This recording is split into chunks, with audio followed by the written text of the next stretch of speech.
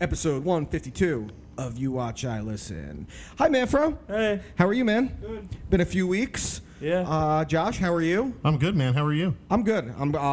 I can't say I'm like happy to be home because the fucking trip was awesome. Well, I mean, anytime you go someplace tropical, you know. Yeah, dude. My expectations for that place were really fucking high, and it's still like I will go back there within the next 2 years. I was completely floored by the fucking place. And it's obviously fucking expensive. Like every dinner was like $170. Yeah, like yeah. You expect that kind of shit when you go. And I'm glad I didn't rent a car because they drive on the opposite side down there. And I watched some people that clearly were from America driving, and we're getting like a shuttle or a taxi, and you see them going, "No, other side." And we asked the guy, "What's like the most dangerous thing down here?" And he said, "Americans." And I'm like they're violent. He's like, "No, they're driving." And the place was like unbelievable. You're talking like it's 90 degrees every day, but no humidity. The water, you don't even have to think about swimming. You just float because of the buoyancy of the salt. Mm-hmm. And the food was fucking stupid good. Yeah. Stupid good. Where are you looking at for a honeymoon? Have you even discussed that? No idea. Are you sick of talking about the wedding by now? Yep. Who are you most sick of talking about it with? Fiance? Is it all she's talking about? No. We settled down. Yeah, that first like initial, as you know too, that first like few weeks, venue, DJ, all that kind of shit. Yeah. That takes up the bulk of what you're talking about. And then it calms down. You're still gonna get questions and everything. You should just I think you should just go to like Jigs for your honeymoon. Yeah, well, I wanted to do like the wedding at Applebee's. Like during half price apps though, so it's all cheaper. We should just do everything like bargain basement. Like instead of going to Vegas for a bachelor party, let's just go to Daily Planet. Yeah. You might prefer that. Yeah, I mean, yeah. Oh man, so anything exciting in the last few weeks for you? Anything? I went to the doctor about my shitting all the time. Okay, what'd the doctor say? I was like, ever since I got the vaccine, I've had like a weak stomach and shit everywhere. And Yeah, he's just like, oh, well, it's been a really hot summer. And Hot boy summer. And he's like, you work outside, don't you? I'm like, yeah. He's like, you're probably massively dehydrated. And then he's like, and telling him that like when I'm feel like I have to shit, I'll drink some Pepto-Bismol. He's like, that's probably the worst thing you can be doing. He's like, your intestines are full of fucking Pepto shit that's blocking you up, and so you're getting more diarrhea from not having good poop because all the good poop's in your intestines and some shit like that. And I was like, okay. So then he suggested drinking Metamucil. Yeah, Metamucil's supposed to help with that because it's supposed to bind it properly. Yeah. We had a gym teacher in high school that was Miss Musil that I called Metamucil and got a 2-day in-school suspension for it. Yeah, that's because you're insensitive to her feelings. What, that she is shit? Yeah. But so I started doing that, and like I haven't felt like 100% better. But it's getting there? It's getting there. I mean, I'm feeling a little bit better. It's got to be a little... It's a lot of it's in my head. I'm telling. That's what I said to you for a while, that a lot of it is psychosomatic because you probably gave yourself IBS just based on stress, like Adriana. Like you're in witness protection. My smelly Valentine. So your poop's getting better. I think so. Josh, anything exciting for you the last few weeks? Not really, just normal shit. Spent $30 on Jungle Cruise. Spent $30 on Jungle Cruise. Loved it. I heard it's really good. Been watching The Sopranos. I'm up on season 6, which is season 5 and season 6 are my favorite because of Phil Leotardo. Yeah, when Phil comes in, like there's such a good run of like villains, like Richie Aprile, Ralph Cifaretto. Johnny Sack like teeters between that, which makes him such an interesting character. But then you get the Phil, who is just so goddamn vile, and the shit he says. I'll tell you, Vito's bottom line was impacted. when they're the last episode I watched was Ginny Sack's wedding. Oh my! Or his daughter's wedding. Yeah. Duh. And at the end, after he starts crying, Phil's like, "I'll tell you what." The measure I had for John Sacramone as a man just plummeted. What kind of a grown man cries? And a guy walks by and he goes, "Man, crazy stuff, right?" He goes, "He's an emotional man. He loves his daughter." Dude, one of my favorite parts, and this is such a subtle one, and you're not up to there yet, but it's after Vito gets killed. Yeah. And he's at Marie's house helping her. She's crying. And first he says the line, he's like, "He was a great man. I loved him like a brother-in-law," which is one of the most low-key, insensitive things you could say. But while he's talking to her, there's some guy in the living room, and he's watching like Mr. Olympia, like bodybuilding on the TV, and Phil's like talking, and he looks, he goes, turn that off. Like the whole. Well, even like one of the cool things, and maybe you've noticed this. I don't know if you have, but when they kill Vito, right? It's in the hotel room. He goes back to it, and then he gets whacked over the head. But it's such like a subtle thing that shows the brilliance of the writing and the direction. But Phil walks out of the closet, like he's hiding in the closet and opens the doors and comes out. So it's like this really cool like little thing. But yeah, I mean, it's always good to watch through that. I've actually been so I got Paramount Plus. Yeah. Because I was like, I really want to watch Beavis and Butthead. RuPaul's Drag Race. Yeah, that too. So I wanted to watch Beavis and Butthead because they have the Mike Judge collection, and which gets rid of the music videos and it's just the sketches, but it's so goddamn funny. But then someone tells me, like, dude, they have like all the old Nickelodeon cartoons on there. So I'm like, what? I go and look. I'm watching Ren and Stimpy last night. They got Real Monsters. They have that on there. They have Rocco. They have Doug. They have literally like all the old Nickelodeon shows. And Ren and Stimpy was not a children's show, not remotely. No. I watched it when I was little. Dude, me too. My dad loved it. Dude, the first episode, the first skit is it's log, it's big, it's happy, it's wood. Like, yeah, it's about a fucking boner. Did you see that they're coming out with a Nickelodeon themed Smash Brothers? I did see that. That's pretty. Powdered Toast Man is on the roster. Hell yeah, I loved Powdered Toast Man. And rewatching it now, there's so many things that I'm like, holy shit! Like, how was I allowed to watch it? This was on Nickelodeon, like when you got home from school. Like, and I think we all kind of did that when you were young. You go home, Nickelodeon, Stickly was on. Yeah, I was so young though, I didn't get many of the references. No, that's the thing. Most of them, like, I remember thinking it was a big deal when one of the episodes of Ren and Stimpy, like, someone adopted them, and the motherfucker had the pack of cigarettes rolled up in his sleeve. He takes out the whole pack, puts it in his mouth, and lights them all at once. But yeah, way over your head. Stickly was my boy. Manfro, you didn't get to see this, but Josh sent something to us in our Instagram chat last night. He was watching season 2 of Dave. Right? Yeah. And he's like, I can't escape it. And Dave's in the car, and he starts going, one. You're like a dream. Yeah, dude. Yeah, I was like, we're ahead of the game. We brought that back a few weeks ago.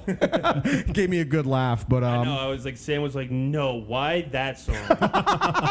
Oh, you guys watch that? Yeah. Dude, it's so good, isn't it? Yeah, I got to get on season 2. I didn't see the one yesterday. Well, the season finale just dropped on Hulu. So the whole thing is okay. So I can watch the whole thing. Good. The first episode is fucking so horribly offensive. Good. I love that they put it on TV. Good. I'm glad they did that because you can be offensive without being like outwardly like just trying to offend. Yeah. And that's like the thing that gets lost in so much comedy now is the nuance of it. And that's what I thought Dave did so well in season 1 because it was offensive at times, but it walks that line that like It's Always Sunny does so well. Like there's only a few shows that can get away with the shit they do anymore. It's Always Sunny. There was one episode of the Dave that like I was totally just like that episode fucking sucked. Which one? It was one where they do like a flashback and when he's like a little Jewish kid.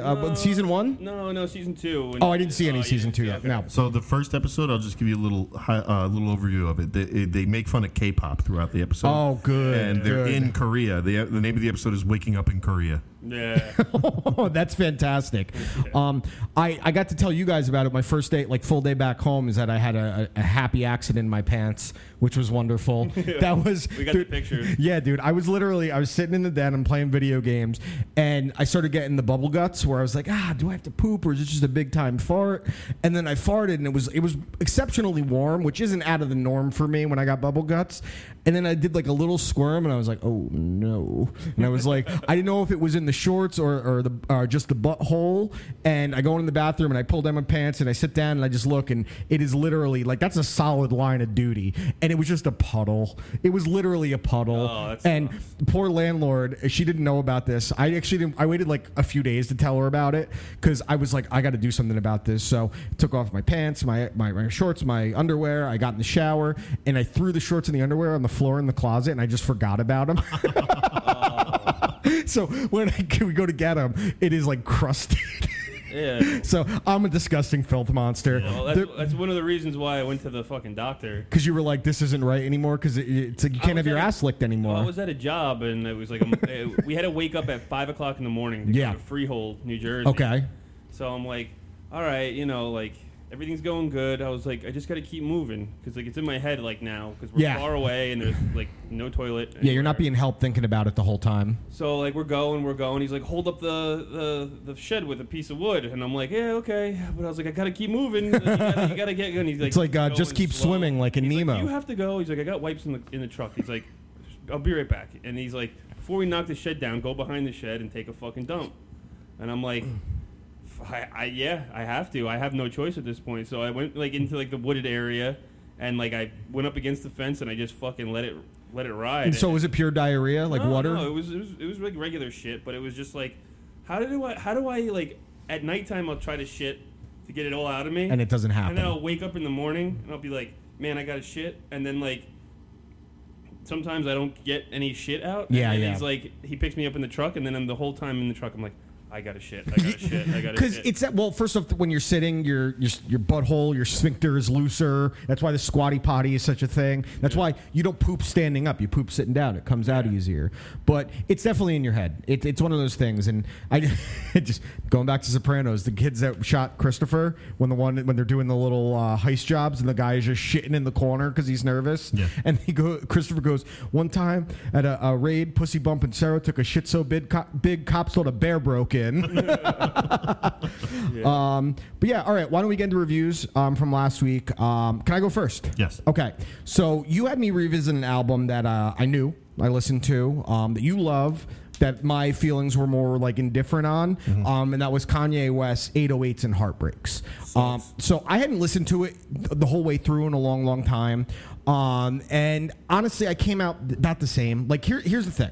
From a production level of the album, it is a fucking 5 out of 5. It sounds great, just like any Kanye album does. Even his fucking Christian rap albums sound better than 95% of the other rap that comes out now. But the use of auto-tune will almost always take me out of songs when it's constant, and it was every single song for the most part. Yeah. And it plays well. Like some of the beats and the hooks on them are great. And like Heartless is a great song. It's a single and it's a fucking great fucking track. But the auto-tune, listen, if you can't sing, don't. You don't need a machine to do it. And I feel like the content itself is good. And if it was an actual singer there, it would be good.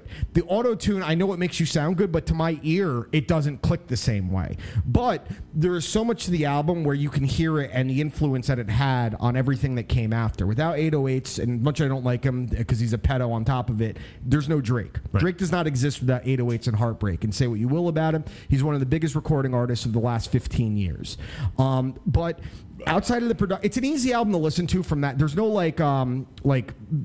what's it? I'm trying to say visual, but hearing like displeasure when I'm listening to it. Like some rap I listen to, it literally can give me a fucking headache. 808's doesn't do that because it sounds great. And the beats are always good. Opening track is great. I wouldn't say anything is less than a fucking 3. That's kind of where I've always been with that album. It's a 3 for me. It's not one that stands out when I think about the run that he had with College Dropout, Graduation, and then for me, his top is between College Dropout, My Beautiful Dark Twisted Fantasy. But it's probably right below or about the same for me as Jesus and Life of Pablo. Through the Wire is a great fucking song. That whole album. College Dropout doesn't have a bad track. Yeah, that doesn't have a bad track. That was the first single off College Dropout. Because it was all about when he had the accident and his jaw was... They say I got blood clots, but I ain't Jamaican, man. I like the... they say I look like Tom Cruise from Vanilla Sky. But that's the thing. Jesus Walks was like our... That was a banger. It still is. Is it Jesus Walks? Yeah. Through the Wire, all falls down. What's the video where they're like in old... Like they're in Italy or something like that, and it's like old-timey black and white? I think that might be Jesus Walks. No, that wasn't, because that's like him walking and there's like a choir in Jesus Walks. It's like he's wearing like a white suit in Jesus Walks and he's like walking towards the camera. Is it black and white though? I don't think it's black and white, Jesus Walks video. I don't think so. But there was the second one after Through the Wire came out, there was a song. And All Falls Down was a really big one too. That's a fucking great song. Stacey Dash in the video. Yeah, it sure did.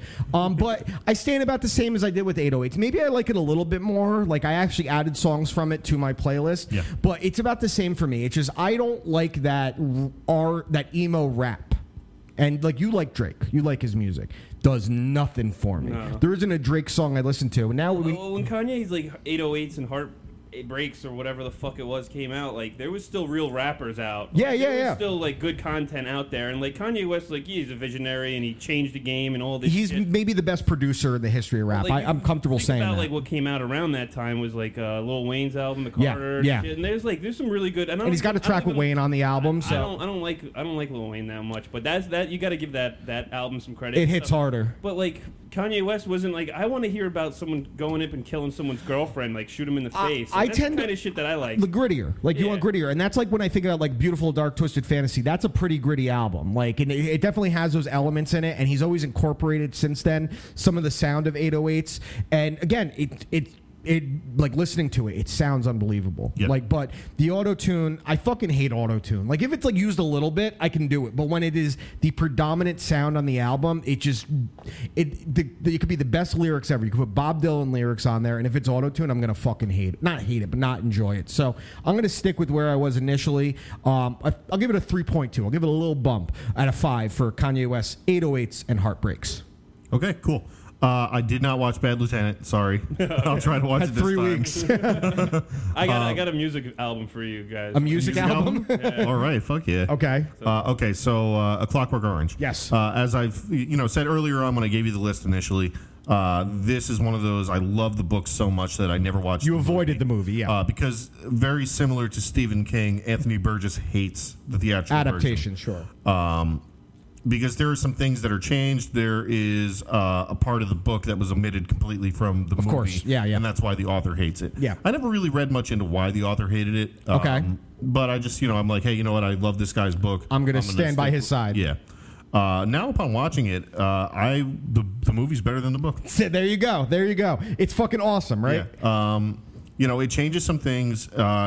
The one thing it changed that I thought was a good change is there's a part of the book that's very, very, very, very violent and disgusting. Mm-hmm. Yeah. And not to say that there isn't a violent and disgusting scene in this one. And it's the scene in the movie where Alex meets the two girls at the record store and he takes them home and has a threesome with them. Yeah, and in the movie they fast forward through it. In the movie they fast forward through it, and it's also implied that it's completely consensual. Correct. In the book, Alex is 15. It's never really, it's kind of glossed over how old he is in the movie. But the two girls are 10 years old, and he date rapes them. Well, I knew that the book was because the movie was very controversial. Yeah, but I knew the book was like considered like kind of like the same thing as American Psycho. It was a controversial movie, but the book is on another level of controversial. Yeah.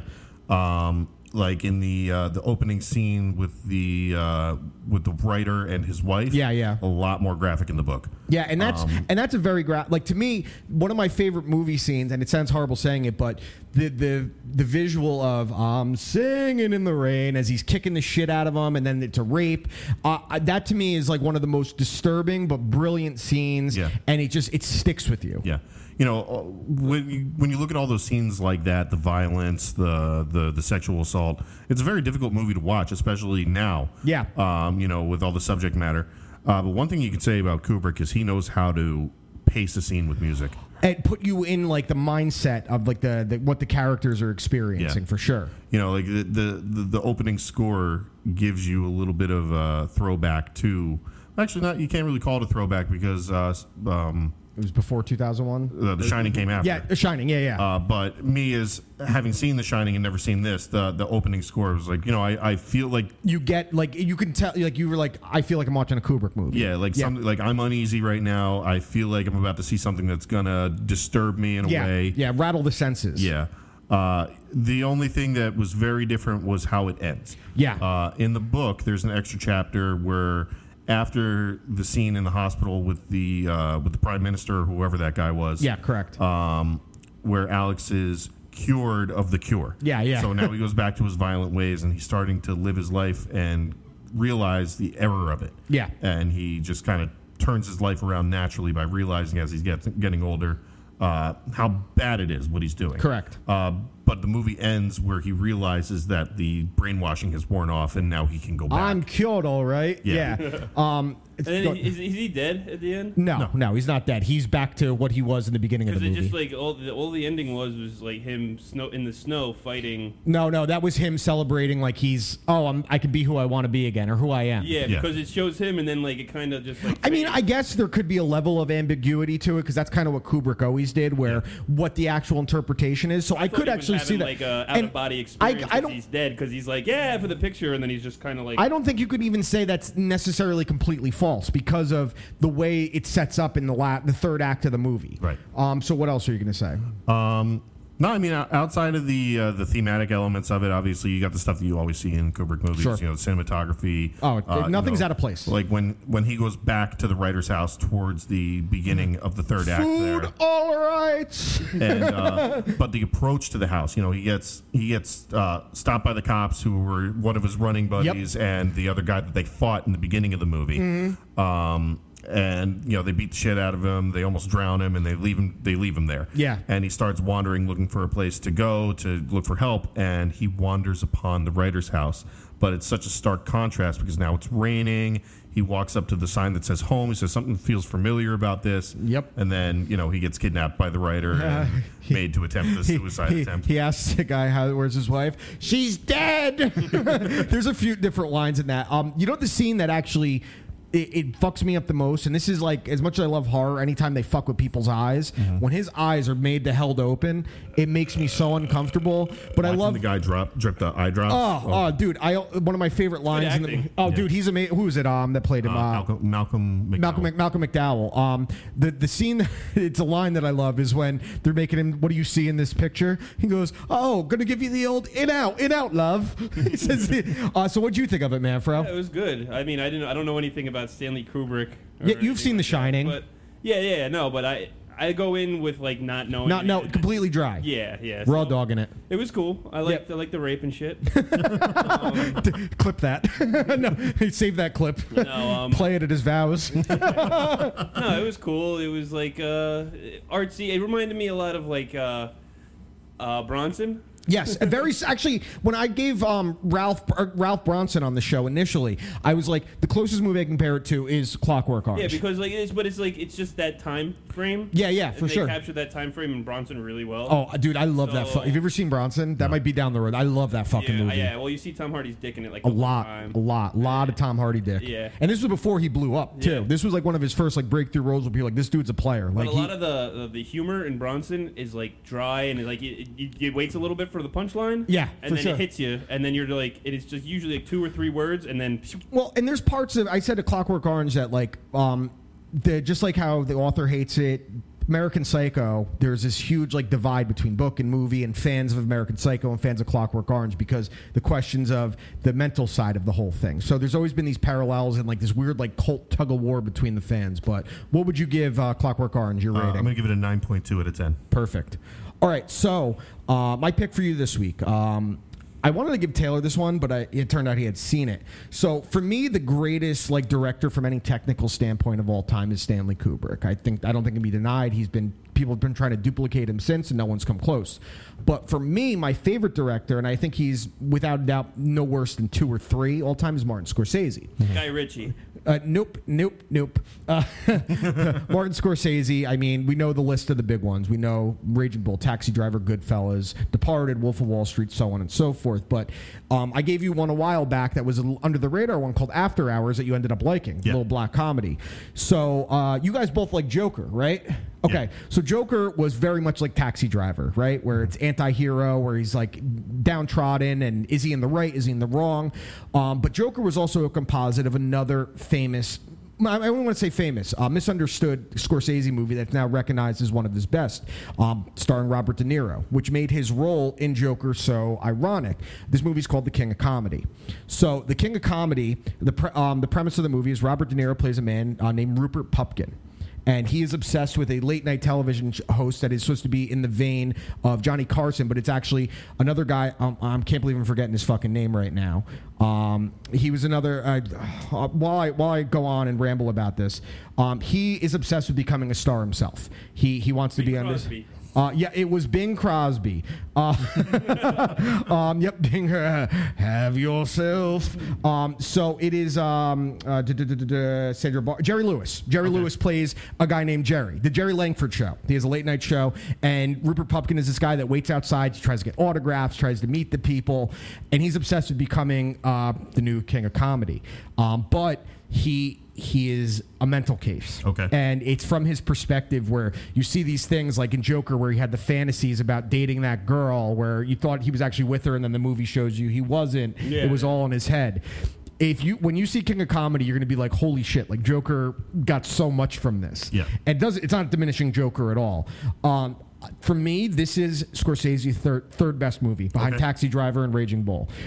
When it came out, people thought it was going to be this laugh out loud comedy, and there are some funny fucking parts in it. But it's uncomfortable comedy because just like Joker, like how you felt uncomfortable with how he's being treated, the laugh made you uncomfortable when all these people are around him.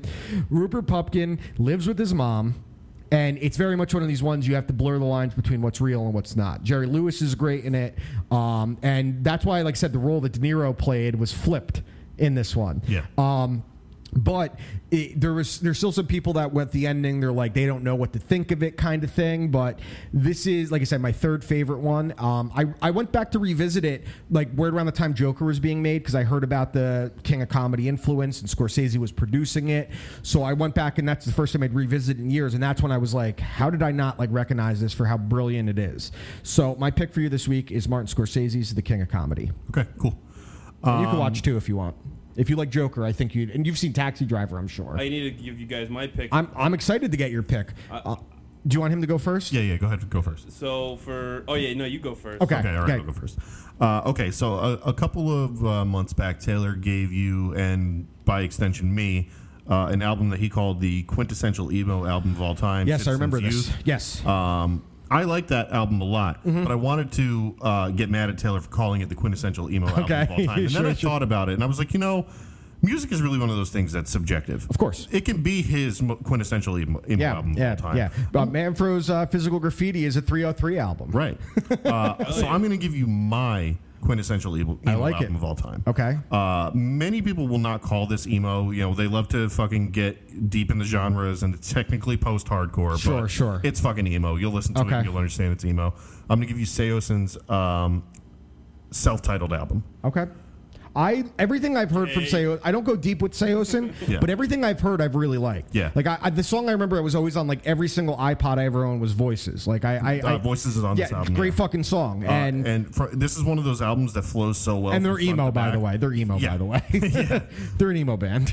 It flows so well from beginning to end. There's not a song on this album that I don't like. There are songs that I have on every single playlist that I have on my phone from this album. Okay. I really hope you enjoy it. I'm excited because, like I said, I've liked everything I've heard, and it's one of those bands that like I probably should have dove into deeper sooner. Yeah. So I'm pumped to listen to it. Cool. All right, Manfro, what is your album you're going to give us? So Joey Jordison died. Yeah, sure did. And then I was backtracking to Murder Dolls and some other stuff. Hell yeah. I was saying what's Twist My Sister. I was thinking of what albums got me into like hardcore back then.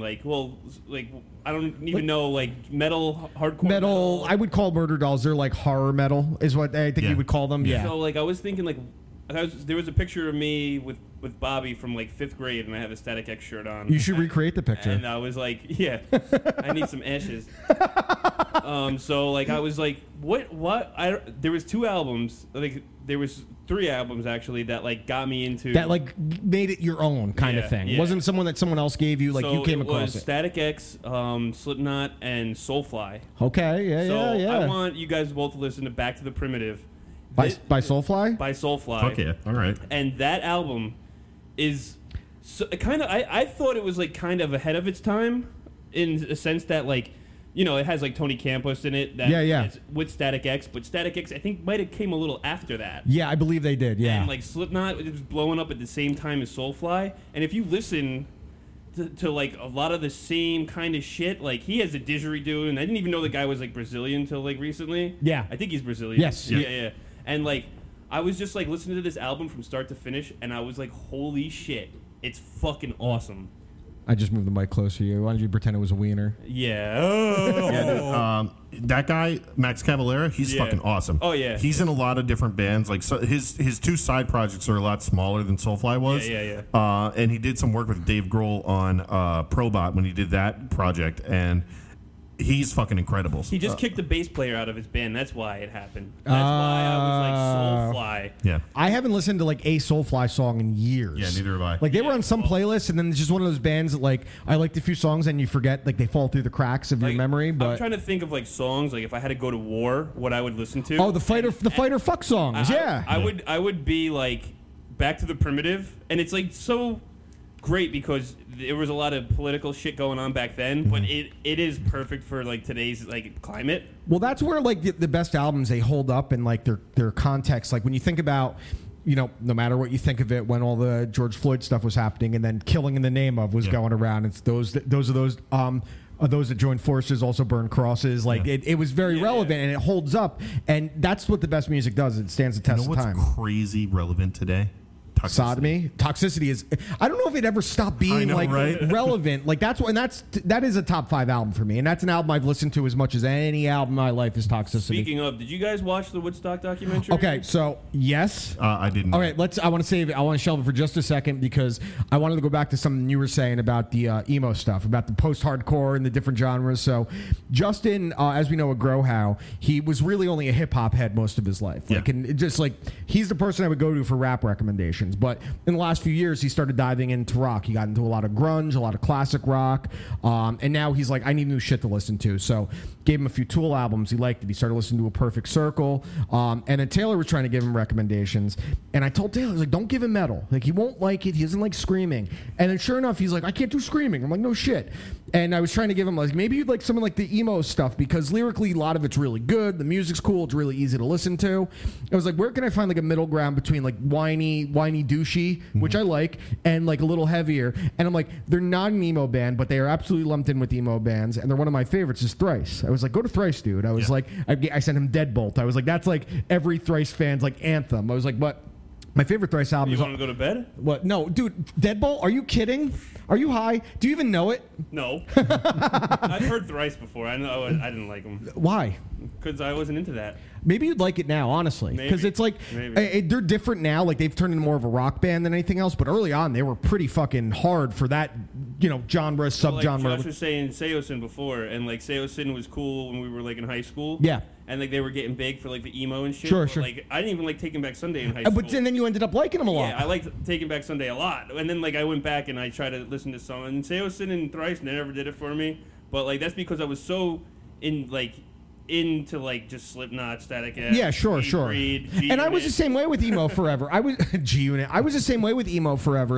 And I told you, like, I didn't really like Tell All Your Friends from Taking Back Sunday when it came out. It took Where You Want to Be, which was I think our sophomore year of high school, where I was like, I really like these guys, like this album. And I still don't necessarily love Tell All Your Friends. Like, I love songs on it. There's certain things I love on it, but I'll go to the other ones that aren't. It's the whininess of a lot of it that I don't like. But Thrice doesn't have any really whiny. Justin may really dig Senses Fail. Yeah, that's another one I was thinking. That guy is the GOAT. Buddy? The guy who bangs trannies. Oh, he does, Buddy? The lead singer. He got in a lot of trouble. Man, he was cheating on his wife with trannies. So I'm seeing them in a few weeks. You got to get your tickets still for that. I'm sure they still have them, but now Starline is requiring proof of vaccination. Which is fine. I'm vaccinated. I don't give a shit. Yeah. But it's not even their decision. They're owned by the Bowery, so they did that for all their venues across the country. Yeah. So Buddy is the only member from the original member of Senses Fail that's still in the band. Oh, the lead singer? Yeah, he's the only one left. I've seen them live like 3 times in the last 5 years. Warped Tour 2 or 3 times. Puts on a great live show. He sounds incredible, but he goes on these rants about using LGBT and not bullying.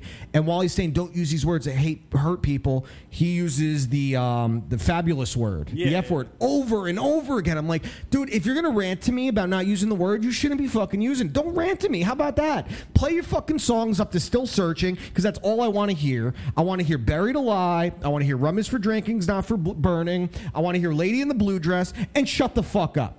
Like, no one wants to hear his fucking rant. Do you want to? You do? All right, why don't you come to the concert? As long as he says the F word all the time. Why don't you come? Nah, maybe. September 5th? Well, I remember I saw him at Warped Tour the first time. Sam was actually like, oh, we got to go. Said, proposed to me, Joshua. Hold on. Yeah, all right. Before you say anything. What is this? You watch and listen. We're live. What is this? This is Bob, Quad, and Taylor. When? Right now? Right now on Instagram. Oh, my God. I didn't know that he just opened his phone, jerk-off face. You're in the same fucking group as all of us. What the fuck do you mean? I thought he pulled up a video, stupid ass. They can hear us and see us. Are they watching or are they listening? We're just listening. Or listeners. Who's on this right now, Josh? Yeah, they can hear us. I just told you it's Taylor, Bob, and Quad. Quad, Josh was just talking so much shit about you. No, I wasn't. Oh, the baby dick thing? Yeah. He was talking about your little fucking pecker. Your shrimp. Taylor, he gave 808's a 3.2. That's kind of a low score, but I'll take it. Taylor, listen to Soulfly Back to the Primitive this week. No. Damn it, Josh. You ruin everything. I know. Why is Ralph calling me now? Ralph is calling me literally while we're doing this. This has to be about something important, so I'm not going to answer right now. And he's going to be like, Jan, I'm dying. Are you watching a Field of Dreams game?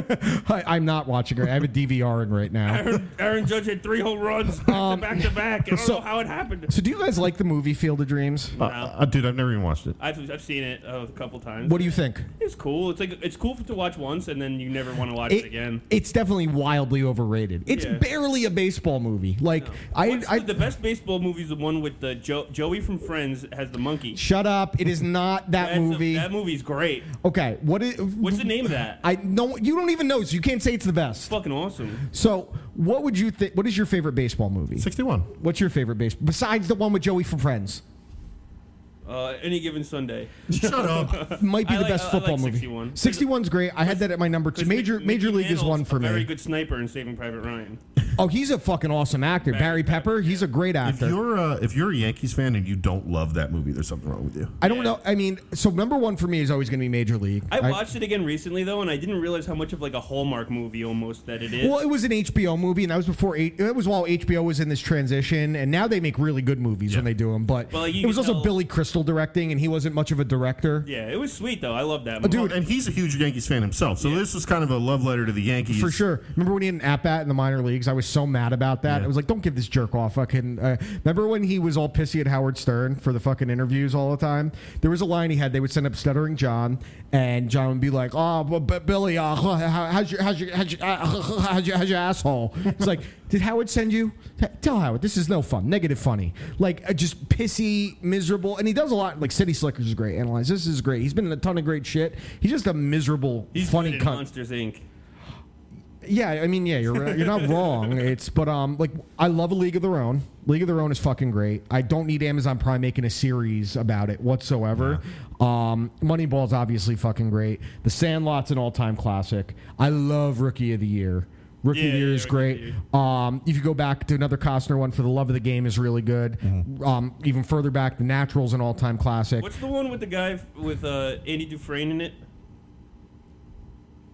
I don't know. Look it up. Andy Dufresne, the guy who plays Andy Dufresne, obviously.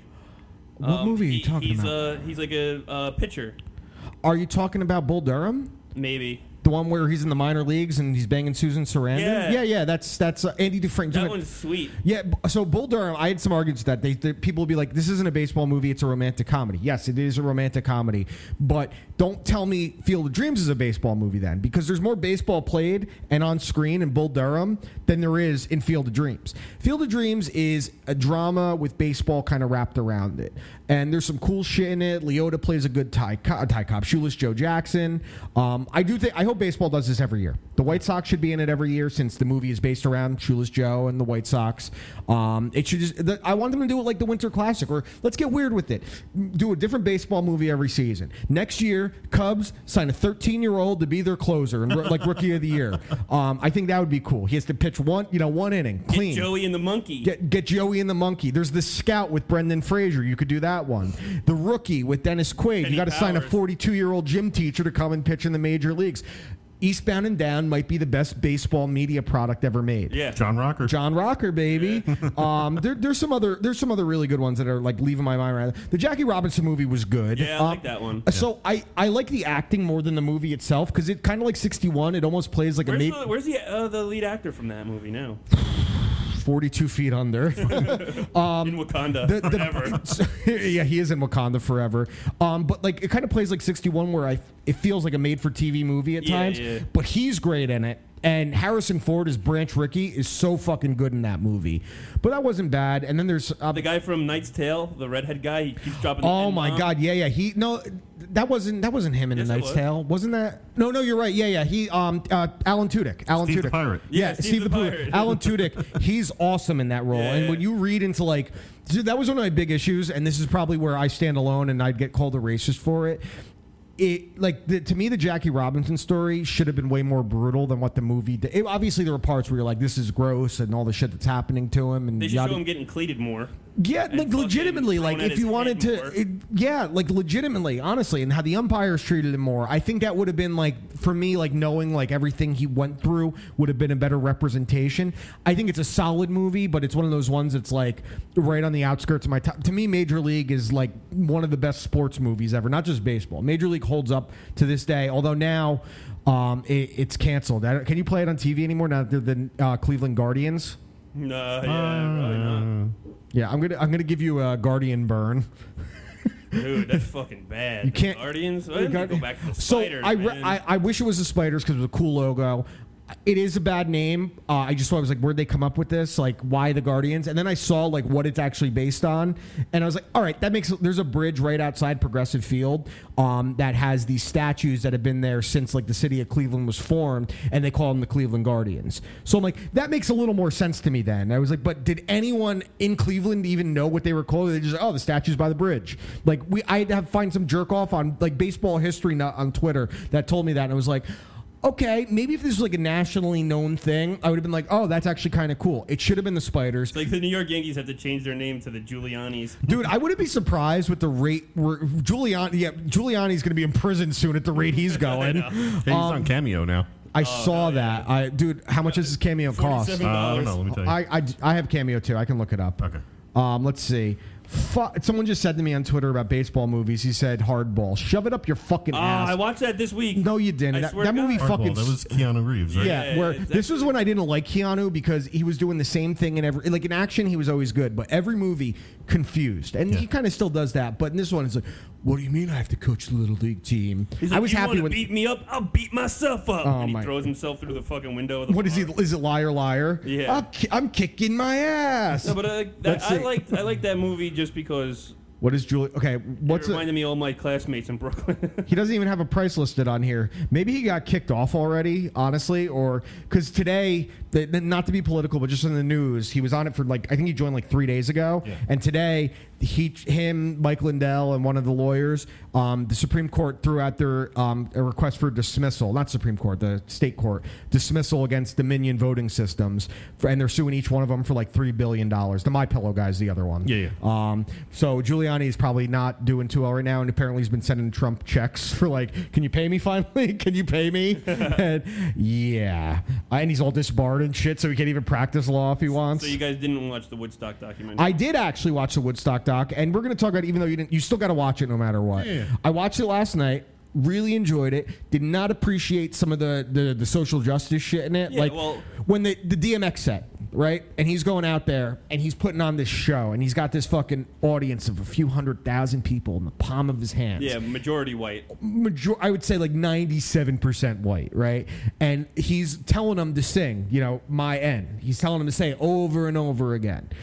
And the crowd's doing it. And then, of course, they have to go to this journalist, and African-American gentleman, and he's like, I have to wonder if the black people there wondered if their friends would ever use this word, and how uncomfortable it made the few black people that were there. And they showed like some black people who look like they're having the time of their life. Dude, shut the fuck up. Like, I'm sorry. You could think that it would make you uncomfortable. You're entitled to that. You weren't at Woodstock, motherfucker. Who gives a fuck what you think? The closest thing to Woodstock that I came was like one of my first festivals, which was Ozfest. And Yeah. That was probably 5 years after Woodstock, or 4 years after Woodstock. Man. I think I went in 03 or 04 or whatever.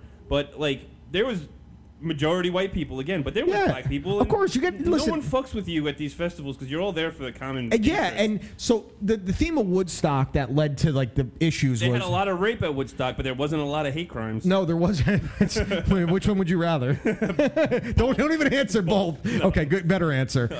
So there's a few things here. First off, the place was massive. Yeah. It was on a black asphalt with 100-degree weather, and the one stage to the other was like about a mile away. Is what they said. $4 a pop for a bottle of water. No one was drinking water. They were all getting drunk. Yeah, all the porta johns were overflowed. Yeah, literally, people rolling around the mud as the porta johns are just leaking out shit. So they're rolling in shit mud and stuff. And they pick such like a weird combo of like bands in a lot of cases. Like you're gonna have all these metal bands go, and then like, all right, and here is Sheryl Crow. Yeah.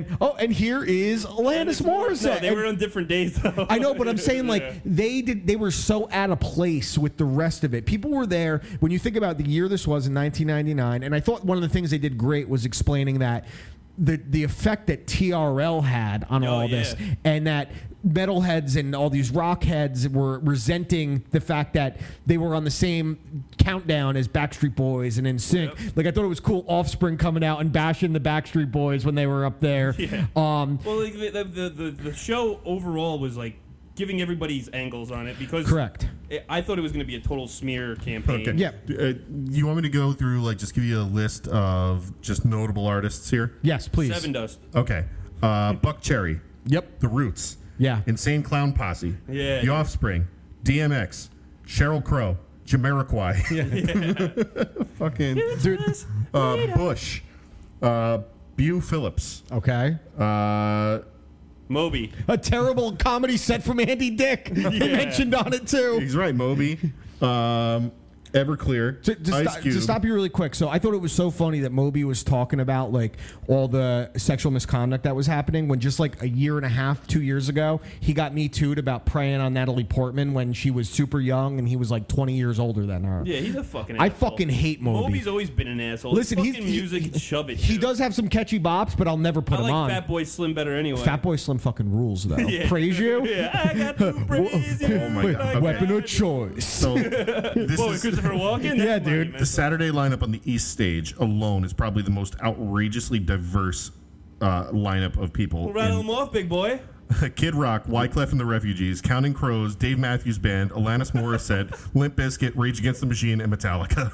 Yeah. She wakes up in the morning. Dude, it was, and there's some of the stuff in there that I, obviously, there was, I thought some of the angling of some things was weird, like how they were talking about, like, how this was at the height of Girls Gone Wild, and all of us 10 years old, Yeah, we're up Jerry at like Springer. 11 in the morning, and we see the Girls Gone Wild commercial, we're tugging our little pud, Yeah. and like, this is so cool, even though it's all censored. I go on And- Kaza and download Girls Gone Wild. The fifth try, I'd actually get the movie. Yeah, Or everything it'd be before that was like a beheading. I did not have sexual relations with that woman. That was always the So, spam that you what did. was like your favorite part of the documentary? The biggest like takeaway you had from it? I actually like it when they like did a little bit of the music. So when they Dude, when they showed the DMX performance. Yeah, when they showed DMX performance was monumental. That Dude. guy was always Dude, and the energy. what, the like, energy was unbelievable. Like we weren't there. Rage Against the Machine burning the American flag right Dude. up on stage and like Corn set was wild. And he was like, this was like right around the time of Freak on a Leash, and they were just breaking through on the mainstream. Yeah, and they he were had, on TRL. And Jonathan Davis had the crowd in the palm of his hand, Yep. and he was like, I felt like I was gonna pass out like 3 songs in, and I made it through, and then he fainted In getting the back, backstage. yeah. But then you hear about like some of the shit that was happening to people with the heat.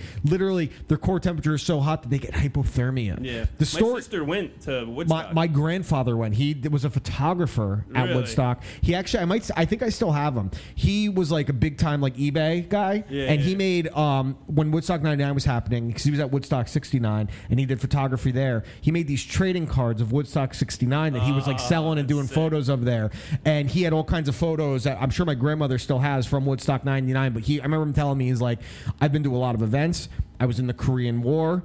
This was one of the most unbelievably violent events I was ever at. Hell yeah. And he was in the Korean War. But like, I would go to that.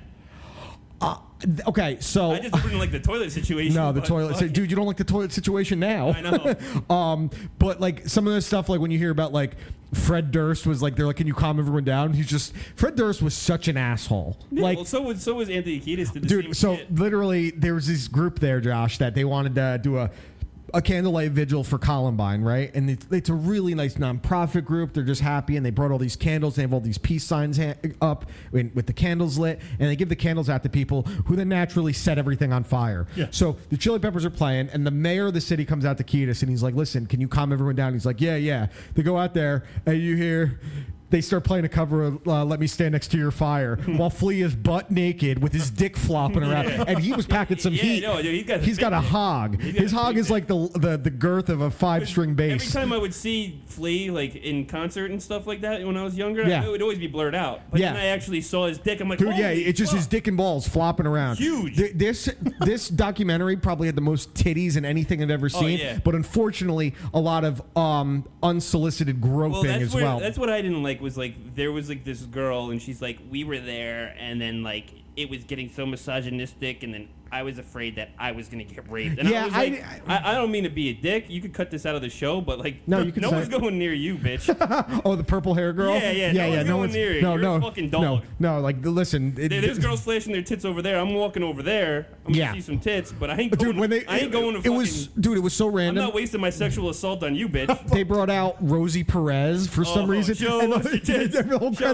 Show us your tits. I ain't showing you shit, motherfucker. And it just...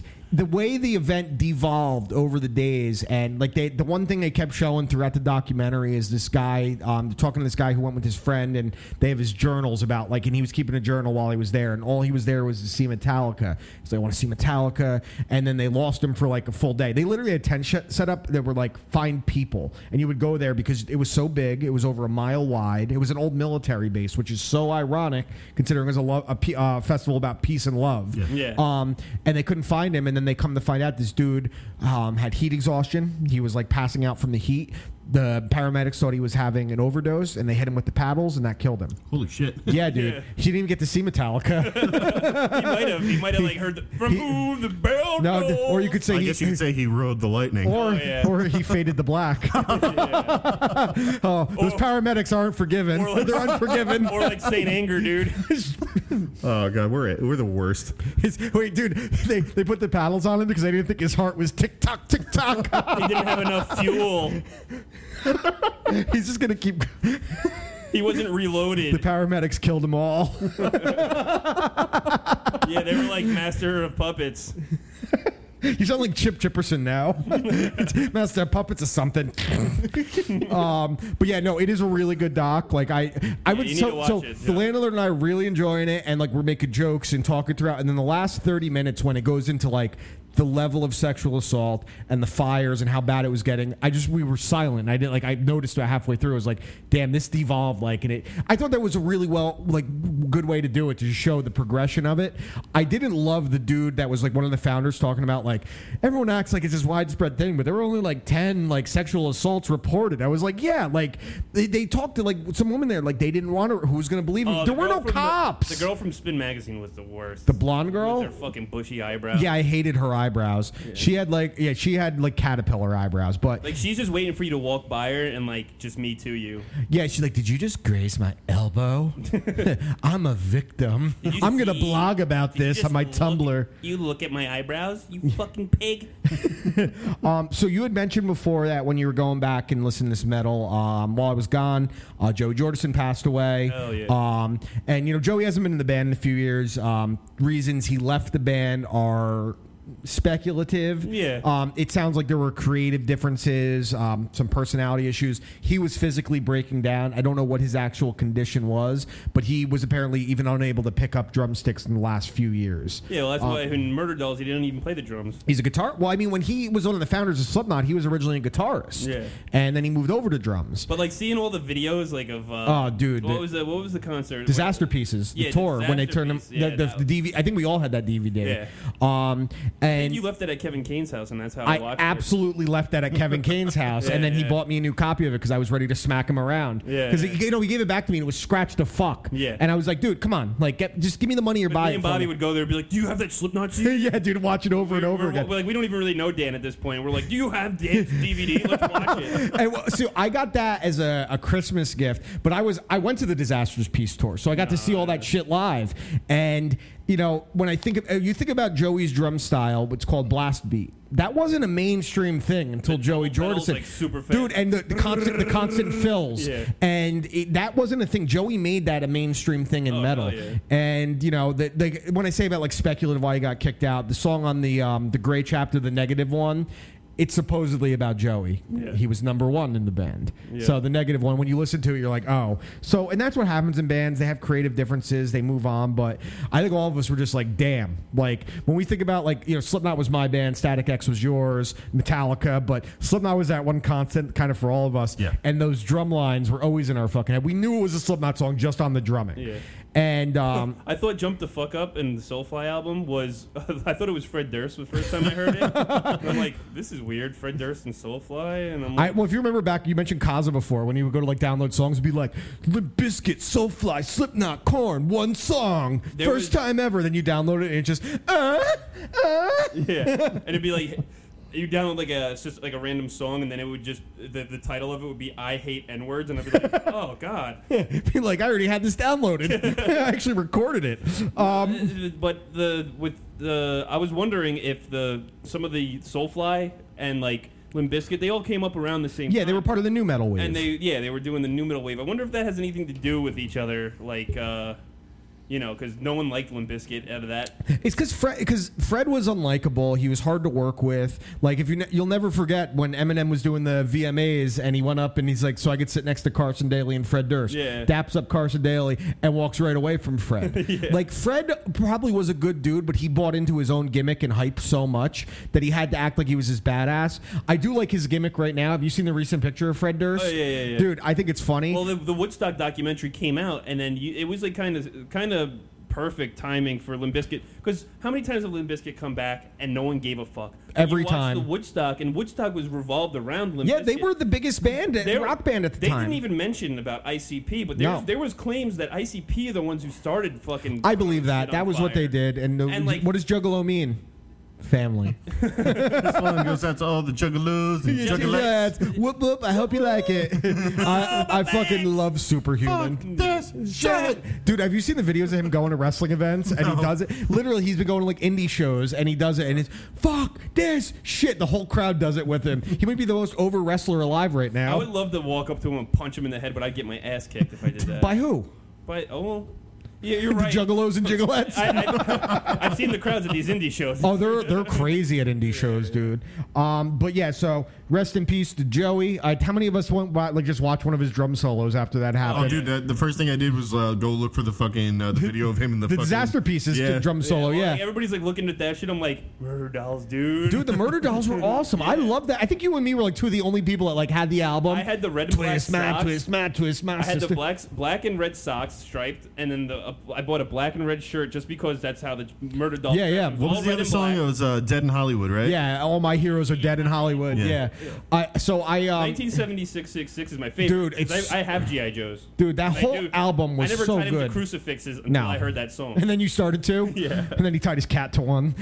me and Vinnie Maurice. Yeah. Because I remember when Murder Dolls blew up, it was right around the time when Stone Sour had their first album come out. Yeah. With Get Inside, which was a fucking that's banger. The thing is, like, I wasn't into the mainstream Stone Sour. I was like, dude, fuck you. Well, and the then first album Murder was Dolls all the way. The first album I wouldn't He call did a song on the Spider-Man soundtrack. Bother. I think you'd be into that. Yeah, no, I was not into that. I wouldn't say because here's I the thing. like the one with Nickelback and Saliva. That was a good song. I'm so high, I actually like that song. And they say that a hero can save us. I'm not gonna stand here and wait. What is it? I climb onto the wings of an eagle. Watch as we all fly away. And then the end is, and they're watching us as we all fly away. We should do we should do a You Watch I Listen cover album. Oh, we should do a concert. How about a karaoke? like Freedom Fest or whatever that girl was trying to do. Pine Stock? Pine Stock. Oh my God. If you book them, they will come. If they do another Pine Stock, we do it on the same day. And I think she's actually trying to do one. I've spent too much time on the show talking about that fucking zilch.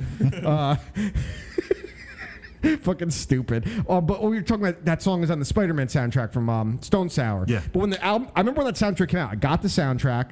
I remember there was the Ramones Spider-Man song on it. I was very down. But that actually wasn't a Stone Sour song. On the Spider-Man soundtrack, if you have a copy of it or you find it, it says Corey Taylor. It was a Corey Taylor solo song. Then the Stone Sour album came out, and it was on there as Stone Sour. But that was him playing guitar, recording it. But the first Stone Sour album is pretty much just it is a metal album. Like Get Inside is I don't a know hard. if I would call it metal. Is it hard like I'd edge call it rock, like thrash rock, maybe hard rock? I don't know. I think because it's rockabilly. So, Get Inside is definitely the heaviest song on the album.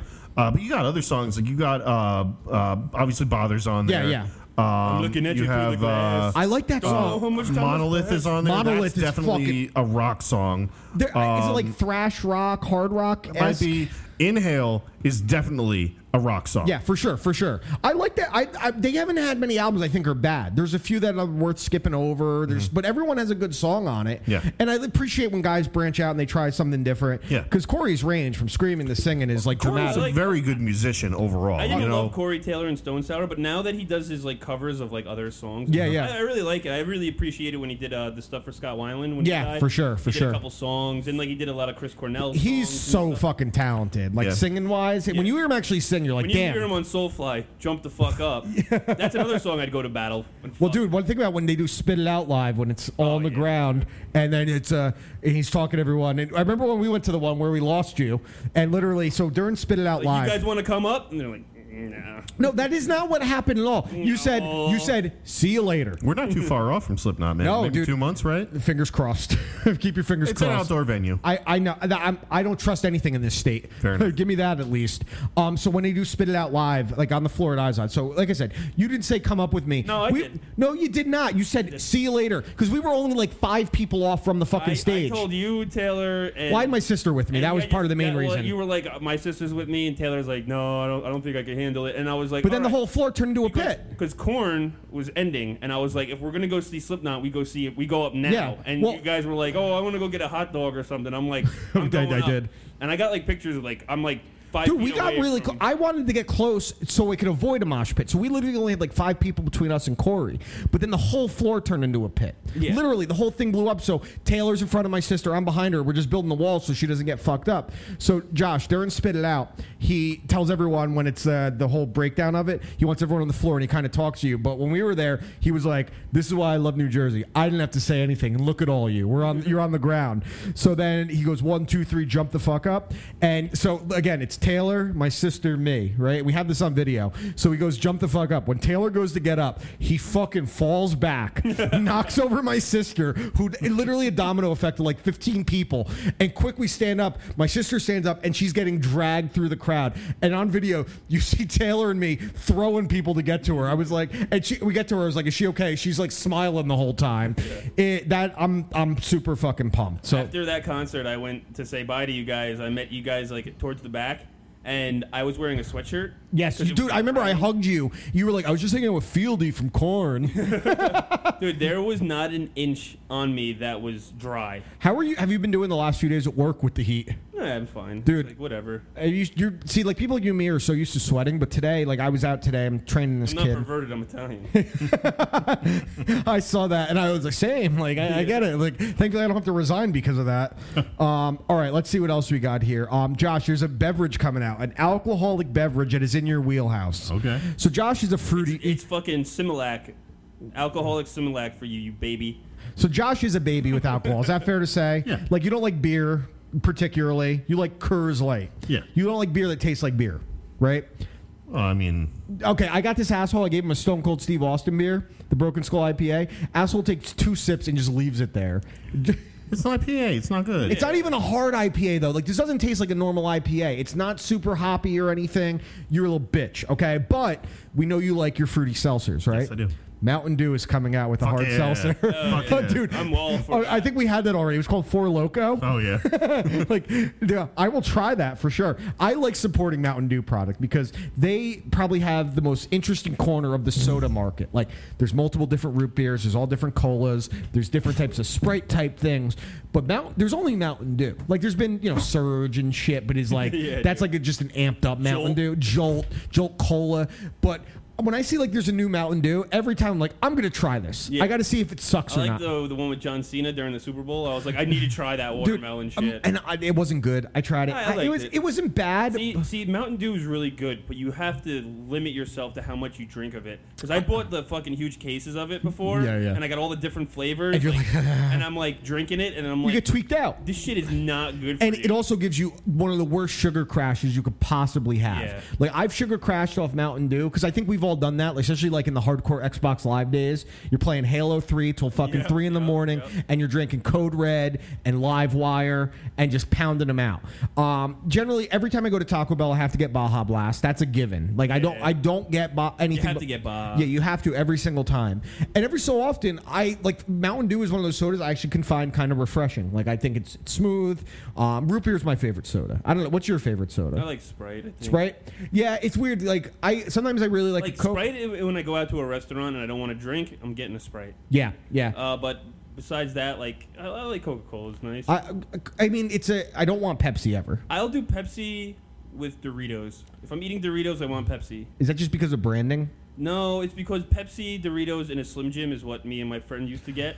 And Okay, so it's this nostalgia taste almost. You could taste the nostalgia. A drive home thing, and he's like, every time we'd stop at a gas station, because we had a long ride, sometimes we'd fucking pull over, and then it was always a Slim Jim, a Pepsi, and a bag of Doritos, and that'll hold you over. Regular Doritos? Regular Doritos. Do you prefer, is that your favorite type of Dorito, the original? Yeah, I like Cool Ranch. Cool Ranch are nice. The spicy chili are nice too. Yeah. I was very disappointed when the new or the rebirth of the 3D Dorito came out, and they were like Bugles, and they didn't have the original flavors, dude. I used to like the fucking like the air, pocket. When you would eat it, you could taste the fucking air of the factory. You got Cool Ranch air in your mouth every time. I was about 3D Doritos, like even when they brought back Dunkaroos, good reboot, not the same though. I think the 3D Doritos is the first bag of chips, like full size, family size, that I ate by myself. Oh, like the original ones when they came out? Yeah. Dude, I was housing those fucking things. And it's funny, I say they're like Bugles because I actually like Bugles. Yeah. I used to take Bugles and Easy Cheese, squirt the cheese inside the Bugle. Ooh. Try it, dude. Yeah, we know how much you love cheese. I bought a bag of Bugles just for that nostalgia, and I opened it up, and it's like still sitting from like 5 months ago. I do that in the corner of my so that's another thing. Like I said, like I try every Mountain Dew. I almost always try when there's like a new like flavor of chips out. Like I want to try it. Same with Oreos. I always try the new Oreos. I have to see what they're like. Landlord gets so pissed at me. She's like, you ate like 4 of these, and they've been sitting here for 2 weeks. I was like, I'll eat them eventually. You never eat them. Well, no, here's the thing. Certain nights, I will get very, very high. And then I'm like, what do we have? That's the problem with my house is I don't get high enough to eat everything in it. Yeah, and see, well, you don't get high. Yeah. You can't. If you did, dude, like, I get those urges when it's funny, because, like, some people, they'll smoke and they instantly want to start snacking. Yeah. For me, it's almost like on the come down a little bit, where all of a sudden my stomach is like, you need to eat 6 hot dogs and throw those Checkers French fries in the air fryer. And the air fryer is the greatest thing you could own when it comes to snacking. Yep. So if you're like me, you like buying like the frozen foods that you could just throw in the toaster oven and heat up. Yeah. But the difference between what they're like out of the toaster oven or even the oven compared to the air fryer. Do you have an air fryer? Nah. Dude, it's night and day. Yeah. It is fucking so. I think we've all bought frozen French fries. You put them in, they're good. Yeah. In the air fryer, the easy Kringle or something dude, like that. Out of the air fryer, it's like you're getting them from like a fast food place. And even reheating food, like, okay, say you get a 20-piece chicken nugget, right, from McDonald's. Don't finish them. You microwave them, they're never the same, right? They're a little rubbery. Yeah. You throw those sons of bitches in the air fryer, it tastes like you just got them. Really? I wish I was exaggerating. Like, we got it was on the registry for the wedding, and I was like, how good could it be? Like, so I got Checkers French fries, which to me might be the premier fast food French fry. Seasoned, perfect, right? Terrible out of the toaster oven. Put them in the air fryer. I was like, oh my God. This is literally like I just got them out of the fryer from Checkers. So I would say when you start doing all the wedding planning, you get a registry or just buy one. You will not be disappointed with what the air fry does to enhance food. We made listen to this. We made deep fried Oreos in the air fryer. Yeah, that sounds so. The landlord looked up a way to do this. So you get crescent rolls, right? You wrap them up nice and thin in the Oreo, put them in the air fryer for 5 minutes.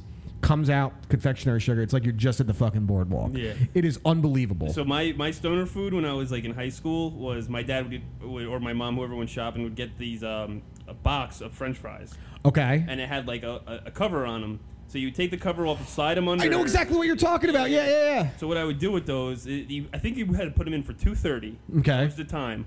So they're already cooked and everything. You just got to heat them. Yeah, up. yeah. I used to take like any kind of shredded cheese or American cheese. Oh, and make some cheese fries. And I would make cheese fries, and I would be so fucking happy because that was like my high food. Dude, and there's a few like, well, first of all, when you're high, like greasy food like that and potato chips are some of the best. I get the sweet tooth sometimes. Like Oreos is one of the premier high foods for sure. But getting, especially with the air fryer, getting some of those frozen foods like mozzarella sticks out of the air fryer versus the toaster oven. Dude, fried ravioli out of the air fryer. That sounds unbelievable. Sometimes landlord will stop at Trader Joe's and get their frozen foods, which are like next level. I did some fucking frozen shrimp tempura out of the air fryer. Dude, it was so goddamn good. We got first world problems. This is my privilege talking. Shit, man. I make fucking money and I spend it on garbage food. I gotta ask Jared and Kenyatta if they're eating right. Why? I gotta send them some Omaha steaks or something. They have more money than both of us. I got a random text message from Kenyatta. Okay. And like I haven't talked to him like since like the wedding stuff. I think a little conversation with him after, but he's like, "Dude, dead ass. Do you need a wood chipper?" Why did he ask you? I don't know. Maybe I shouldn't be saying this on the podcast. Maybe Sam's like, maybe he killed someone in it and he needs to get rid of it. I feel like maybe we cut this out, Josh. Where's Josh? Yeah, Josh just disappeared.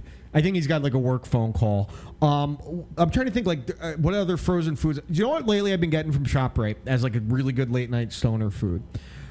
They have these. It's in a black box. These like pretzel bites that you can throw in the microwave. But they have pepper jack cheese in them. Ooh. Dude.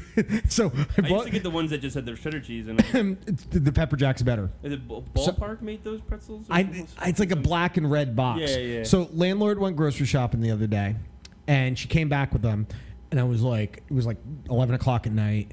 And I'm like, all right. So I made half the box and I housed them. The next day, same thing happens. Made half the box, it's gone. Or no, I left like maybe like 5 in there, I think. So I'm playing Call of Duty with Josh the other night. And I have the headset on. And I hear, what the fuck? And she's like, there's 5 in here. I was like, sorry.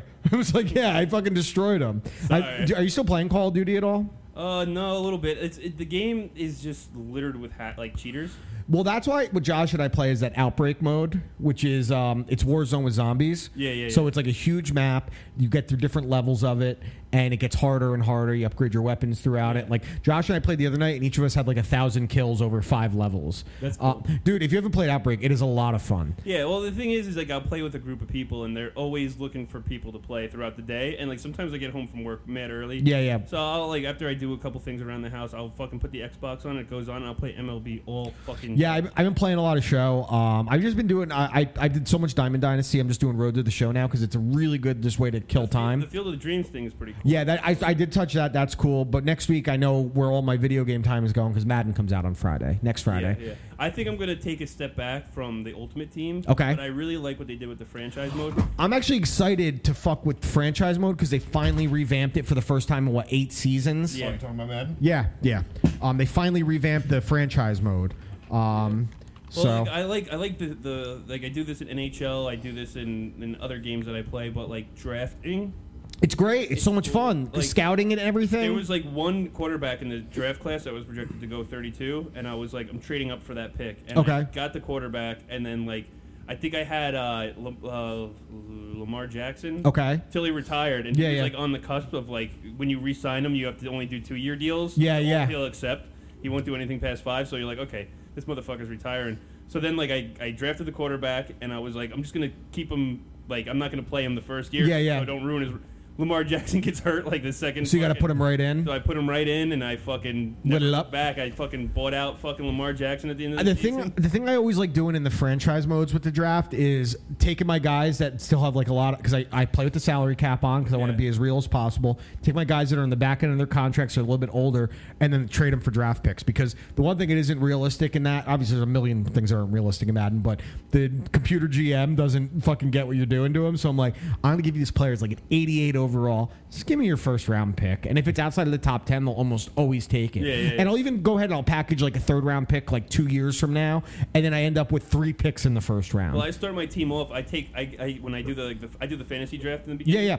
What I'll do is I'll draft. I want to play with my guys early on. All the guys potential that have high potentials that are low, like they're teetering around 75 to 80. Okay, like a B to C, yeah. Yeah, and then you see who like comes through it, and then there's like there's 3 rookies that you can put training perks on. Yes. And then like when you go to practice with them, you simulate the practice, and it gives them more boost. So they rank up really quickly. They rank up really quickly. So I was doing that with the quarterback, and I was like, fucking toss him into the fire and see how he does. Because I like to play on Superstar, where it's like I might not win every game. Yeah, but you're going to be better for when you do play online. So then when I do like play like on Superstar and I go through a season, I could tell when my team's really good when I start smoking teams. Yeah. That's the thing. Like when you're playing, you mean on All Madden mode? Yeah. Oh, yeah. When you're playing on All Madden, you're thinking NHL Superstar. Yeah. So when you get to All Madden, and it's funny because the jump from All Pro in Madden to All Madden is fucking night and day. Like going from Pro to All Pro, it's significant, but not like dramatic. I couldn't break like 1,000 yards with my fucking quarterback. No, dude, it's crazy. Like when you first go to All Madden, if your team isn't great, the best chance you have of winning is run, pass if you don't get a first down, and just limit. And you might get your quarterback 120 yards per game if you're lucky. Yeah. And he finishes up with like it looks like it's like 1967, and he has like he had a good season, 2,400 yards passing, like. And obviously on the defense, you have to play zone because your man guys suck so bad. Yep. And it's all these different things. But they finally changed franchise mode to make it more submersive. So it's not just like the same formula over and over again. I haven't skipped a Madden since 04. I've committed too much time. Just like when The Walking Dead is going to start up, I'm going to catch up because I committed fucking 9 seasons watching live, and now I'm like a season or 2 seasons behind. I'm gonna, because I committed that much time to it. I'm gonna see it through. I will get every Madden until I die, until ESPN 2K comes back. I just got to stop spending money on the Ultimate Team. Yeah, so I made a rule with Mutt a few years ago is I will only spend like max like $30 a month on it. Yeah, but I like grinding the challenges. If Familiarize packs, like I'll do that every time there's a new thing out. I'll spend $80 right away. Yeah. Or whatever it is. Oh, you know what? Actually, I started doing last year was every time you got to that level up where it was like, here's your pack because you hit level 40, and it gives you a player that's ranked X amount. Yeah. I did think last year there was the best job they had done with trying to stop guys from getting like the best players instantly because they didn't release all the 97s, 98s. They made obtaining good players easier in the challenges. The market was lower early on, so I was like, all right, this is more competitive. And you saw the difference playing online. There were still people that would spend $1,000 right on their team and instantly have the best fucking players. But then they were smart. I think last year the highest player right off the bat was only like a 92, or it was Pat Mahomes because he was the cover athlete. Yeah. He was like a 96. But outside of that, and he cost like 2 million coins, it was like a 90, 91, 92, which is reasonable. You can get to that. And they kept those ones so high that you had to get by with players rated 86, 87, 88. And then as the actual NFL season went on, you were able to get better and better players. So you would be stuck at like your team is an 84 overall for a bit, and then you're an 85 and 86, compared to previous years where I was able to get my team to a 90 in a month. Yeah. And it was even without spending like a crazy amount. It was just I spent crazy. Like it made me sick one time. I looked at my bank statement of how much I spent in a month. It was after the first year I played Mutt. It was the second year because I got into it really late. I got into it in 2015. It was the first time I played Mutt because I was living with Taylor. He was playing it a lot, and he was spending stupid money on it. So first year I didn't spend anything. The next year I was like, oh, it's $10 here. Oh, it's $10 here. I was like $10 here, and then I realized I'm spending $10-20 a night. And then after like 2 months, I looked. I was like, oh. Shit. Yeah. Like literally. So I made a deal with myself that I'm gonna stay away from the Ultimate Team as much. Like I'll free to play or whatever, but like I know how I am. I'll be like, I just need to get my team to that next level. Well, that's why I like the challenges because they let you achieve things, and some of them get really fucking hard, and some of them are a lot of fun. I like when they do the seasonal challenges. I like when they do the one player where you get like the stats with that one player and it progresses. Like, you get like 30 touchdown passes with this guy. Where you get the coin to upgrade him. Yeah. I did that with Ed McCaffrey last season. The Ryan Shazier one. Yeah, dude. That was cool. They did the Pat Tillman one. Yep. They did some cool shit with that. Last year was Andre Johnson. Yes, it was. I got my Andre Johnson like a 96, I think, 97. Yeah, I stopped playing. I think the first week of the NFL playoffs. Josh, are you gonna get Madden? I might. What are you playing right now besides Call of Duty, or just Call of Duty? No. No. Shut up. Shut up. I am playing. The fuck is it? It just came out recently. Turok. No. Wow, it must be really good. Oh, I know. Perfect Dark. No, I was texting you. I mean, like I stopped playing it. It's Manhunt. When the new Zombies map dropped. If you ever want to play Outbreak, dude, we jump on at night sometimes, and it is fucking fun. And it's fun. cross-play. Oh, you can do that? Yeah, we just need your Activision ID or whatever. And he has to have the Battle Pass, right? No, he doesn't have to have it. Oh, you don't have to have it anymore, because that's what it was at first, right? Yeah. You had to have it. Your Activision ID is in your fucking upper corner. You send it to us. It's like a bunch of numbers and shit, right? Yeah, it's something like that. But we play with our boy Jerry sometimes, and he's on Xbox. Can I so hear you guys through the headset? yeah, you can hear us. Wait, are you on the new Xbox or the old one? The older one. No, then we can't, right? Okay. Oh, you can on even the previous series? It's all platforms. Okay, because I thought for a little bit it was only the next gens could do I cross-play. cross-dress. Does that count? Yes. When's the last time you cross-dressed? I don't think I ever have, really. Come on, honestly, like, when people would, You like... put on your mom's underpants. No, for Halloween, like, people would, like... Oh, I did, for sure. Like, put on girls' clothes Yeah, all yeah. the time. I never did that. It was a great chick I just magnet. don't know how I would have, like, see my dad before I left the house. Well, it's a little bit Check. different. He would have been like, I don't care if it's Halloween, and he would have called you a One fairy. time I had a girl's pair of panties, like when that was the thing to do, was get Yeah. girls' panties. And Kevin Kane gave out his sisters all the time. Rest in peace. And I was like, oh, these are soft, and I rubbed it on my dick. That's about as close as I came to cross-dressing. Did it feel good rubbing it on your dick? Yeah, for a second. Until you got rug burn on it. Until I jerked off, and then I was not interested in them anymore. In girls. I was a couple vaginas away from them. All right, let's see what we got here. Did you guys watch anything else in the last few weeks? That Oh was my god, I have a fucking... Okay, let's hear. Hardball. Okay, terrible. Bronson. Great. You should start making a list as you watch things. I know, I should. I always just do notes in your phone and just put it in there. I watched Saving Private Ryan again. Dude, you watch it a lot. That's a heavy movie to watch often. I do. And it's long. I love it. What was I think I was watching Van Helsing. I started watching some of that. Okay, so here's a good Van Helsing story. So remember they made a video game for it on PS2? Yeah. So I rented it from Blockbuster, right? It was fucking awful. So you know what I did? Yeah, they only had one copy game. I fucking scratched the shit out of it, and I called them. I was like, "This game's terrible. I know the game is scratched. I can't play it." Like, all right, bring it back. You can exchange it for something else. I this was a great con to do. So, and this will lead into some other news. GTA Vice City. Played it so much, and sometimes you wouldn't even turn your PlayStation off. And on the old PlayStations, it would just spin the whole time. You could fuck the disc up. My Vice City got scratched to fuck. Go to Blockbuster, rent Vice City, swap out the discs. There you go. Did it. I did it a few times with different games. What a con. I have a Blockbuster video in my DVD collection. Okay. It's Dewey Cox Walk Hard. I love that movie. I know, Walk Hard, the Dewey Cox story. And like when I rented it. I cut my brother in half. I rented it, and I must have had like a fucking huge balance because I like never. That could actually still be with a creditor, honestly. Yeah, and then unless it was on your parents' name. Yeah, I don't even remember. But then I just like remember they closed down like maybe 3 or 4 weeks after I rented it. They closed, and I was like, well, I guess I hang on to it now. Do you own any movies that like you rented and never returned? Do you still have it? No. I have one from Netflix. From when it was just DVDs, or it was when they started the streaming and DVD combo. RoboCop. Nice. Yeah, Nice. because RoboCop ruled. The original is still so good. Like I finally, it was maybe like 2 years after it came out, I watched the remake, and it hurt my soul. Because all like the funniness, the charm, and even like Gary Oldman's in it, and he sucked in it. Jackie Earle Haley was in it, he sucked in it. Yep. There was just nothing good about it whatsoever. Oh, I watched the Island of Dr. Moreau Lost Tapes. Yes, I got to watch that doc again. I haven't seen that in a long time. And like, because like Sam came in one time when I was watching the Island of Dr. Moreau. Okay. And she had no idea, and I was like, it's not a movie. You really have to pay attention to. No, it's terrible. So like, she watched the thing, and she's like, we have to watch like the regular movie now. I'm like, yeah. I don't know if he showed you, but Mr. Perry Caravello, Scary Perry, crept back on Manfro's Instagram like 2 years and liked the picture of Sam.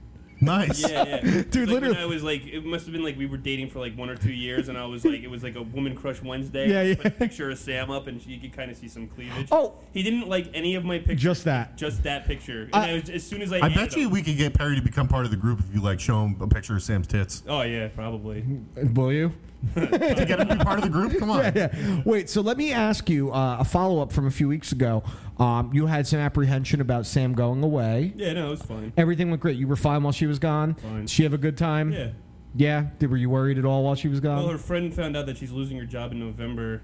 Wait, the friend that she went with? Yeah. The job she just got? Yeah. Why is she losing her job? Because they're shutting down the whole branch. Oh, that sucks. And I know that company, too. She found out she found out like. And she left her job for this job. Yeah, for the halfway through the trip. So it kind of put a damper on things, but they still made the most of it. But like, she's had a really shitty run, hasn't she? I was like, they're letting her know that she's leaving in November. I was like, I would fucking die to know when I'm getting laid off from any of my jobs. It could be any time. I'll be working my balls off down in the tunnels, and like they'll be like, Friday comes, you have no idea, and they'll be like, hey, sorry, we're letting you go. Okay. And then you just go, and like some guys take it really bad. Some guys, I'm sure. How the fuck could you do this? And they start like, they blame everybody else. They blame the foremans and shit. I realized that if you do that, you burn bridges. Yeah, and then no one wants to ever rehire you again. If you just fucking hang out and we got shaping and stuff, and you never. But so she's to find out that you're getting laid off, it gives you plenty of time to prepare. To get a new job, to find a new job. I mean, it does suck because she left one job for this one and was looking probably to grow with this company. Yeah. And I actually know where she works, and like they're a pretty big company, but I guess probably something that's easier to source now. There are companies like that where in the last year they're like, we don't really need this building, we don't need this office. Well, a lot of that shit happened because of the pandemic when all the city space, like all the skyscrapers, they were making everybody work from home, and then they were like seeing their efficiency ratings like, well, we don't need these offices. Dude, look at how much they fucking cost, like to rent out like huge fucking buildings. You know what's going to end up being is what I think is going to happen with a lot of those, because companies are still going to have company meetings, and they will want to do it in person. So what those renters will do, a lot of them might default on things, you know what I mean? But they'll be able to rent out the space for a day for a higher price and be like, you can use this conference room, this building, you could use this for a week. There could be a week project that some of them have to do where they rent it out, and they just uptick it. They double whatever the rent was, and it's for a week. You know that guy Gary V? I think I fucking hate him, but yes, I know who he is. So my friend's girlfriend works for him in his company, and they have like Ben and Jerry's Fridays and all this kind of crazy shit. But I guess he had like a meeting with everybody, and he's like, we're doing good, and he's like, we're swinging dicks. He's like, look at all these fucking buildings that are around us, and they're fucking unoccupied. Yeah. And he's like, now the fucking people who were renting them out, they're like charging them half because they can't get. People are just like, fine, we're gonna go work from home. Like, and he's like, we're swinging dicks, motherfucker. Like, we're still in here. We're still personable and like all this shit. I mean, he calls into WFAN a lot. Yeah. Gary V. Well, he fucked up the sports cards. Yeah, he fucked up NBA Top Shot. He's the one that flooded that. Yeah. He might have been the guy behind all of it, to be honest. Yeah. Well, he listen, but the thing that bothers me with him, there's a couple things. You know Gary V, Josh? Yeah. So I hate all these people that post like memes of quotes of his, and they're acting like it means something to them, and there was always people that go from job to job every year or so, and they're always like looking for fucking money. I hate them. I hate people that post inspirational memes. Inspirational memes are the bane of my existence. I used to do depressing memes. Those are fine. I don't like the. I go on Reddit and like look at all these emo bands like the MD Affliction and Bring Me the Horizon. They put their lyrics up. Yeah. Be like, fuck you. And I also hate like when it's a meme. It's like Jordan Belfort and Wolf of Wall Street, and it's a quote that isn't from him at all. Yeah. And like they're like, yeah, this guy, and like I like the picture of David Spade, and it's like Kurt Cobain. Yeah, that's a good one. What was it? The one of Abraham Lincoln. It's like 90% of what you read on the internet isn't true. Abraham Lincoln. But so when I look at Gary V, he's very good at what he does, but he's just like with a typical like obnoxious Jets fan. Like he's talking about like maybe he'll buy the Jets one day. It's like, bro, you're worth $120 million. You could barely buy a PSL. Like come on. You can't even buy a fucking NFT. I have a stand like this isn't even a hot take. I believe this is a fact, and I think this is a cause people should get behind. Okay, so we know you don't single moms. I get behind them all right. We know it's just like in Kingpin, Bill Murray when he's doing the commercial with the mom and he just rips her underwear up. Yeah. So you don't like reading. We know that. You like reading, right? I like reading a book. I'm a visual learner.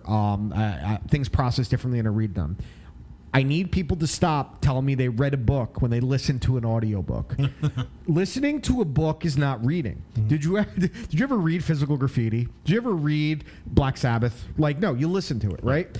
You didn't read. You listened to it. And listen, I'm not saying that that's like you didn't take in the same information, but the process of reading literally did not happen. Mm-hmm. Like, we have a friend that does a lot of audiobooks. Let's say it's Greg. Greg does a lot of audiobooks. He's like, oh, I'm reading this one. I was like, no, you're not. Like, you're listening to it. He's like, yeah, but, reading is a little bit harder. I get a headache. And I'm like, you didn't read. I will die on this hill that we need to normalize saying I listened to that book. Audiobooks aren't like a new thing, but they're more popular because of the smartphone boom and things like that. Yeah. Oh, yeah, and I was going to elaborate on why I called you guys nerds the other day. Yeah, why? So I was thinking about this. Okay, I don't even remember you calling me that, but you call me a lot of things. So we were talking about DC and Marvel. And Yes. And I was like, you guys are such fucking nerds. Right? Yeah, sure.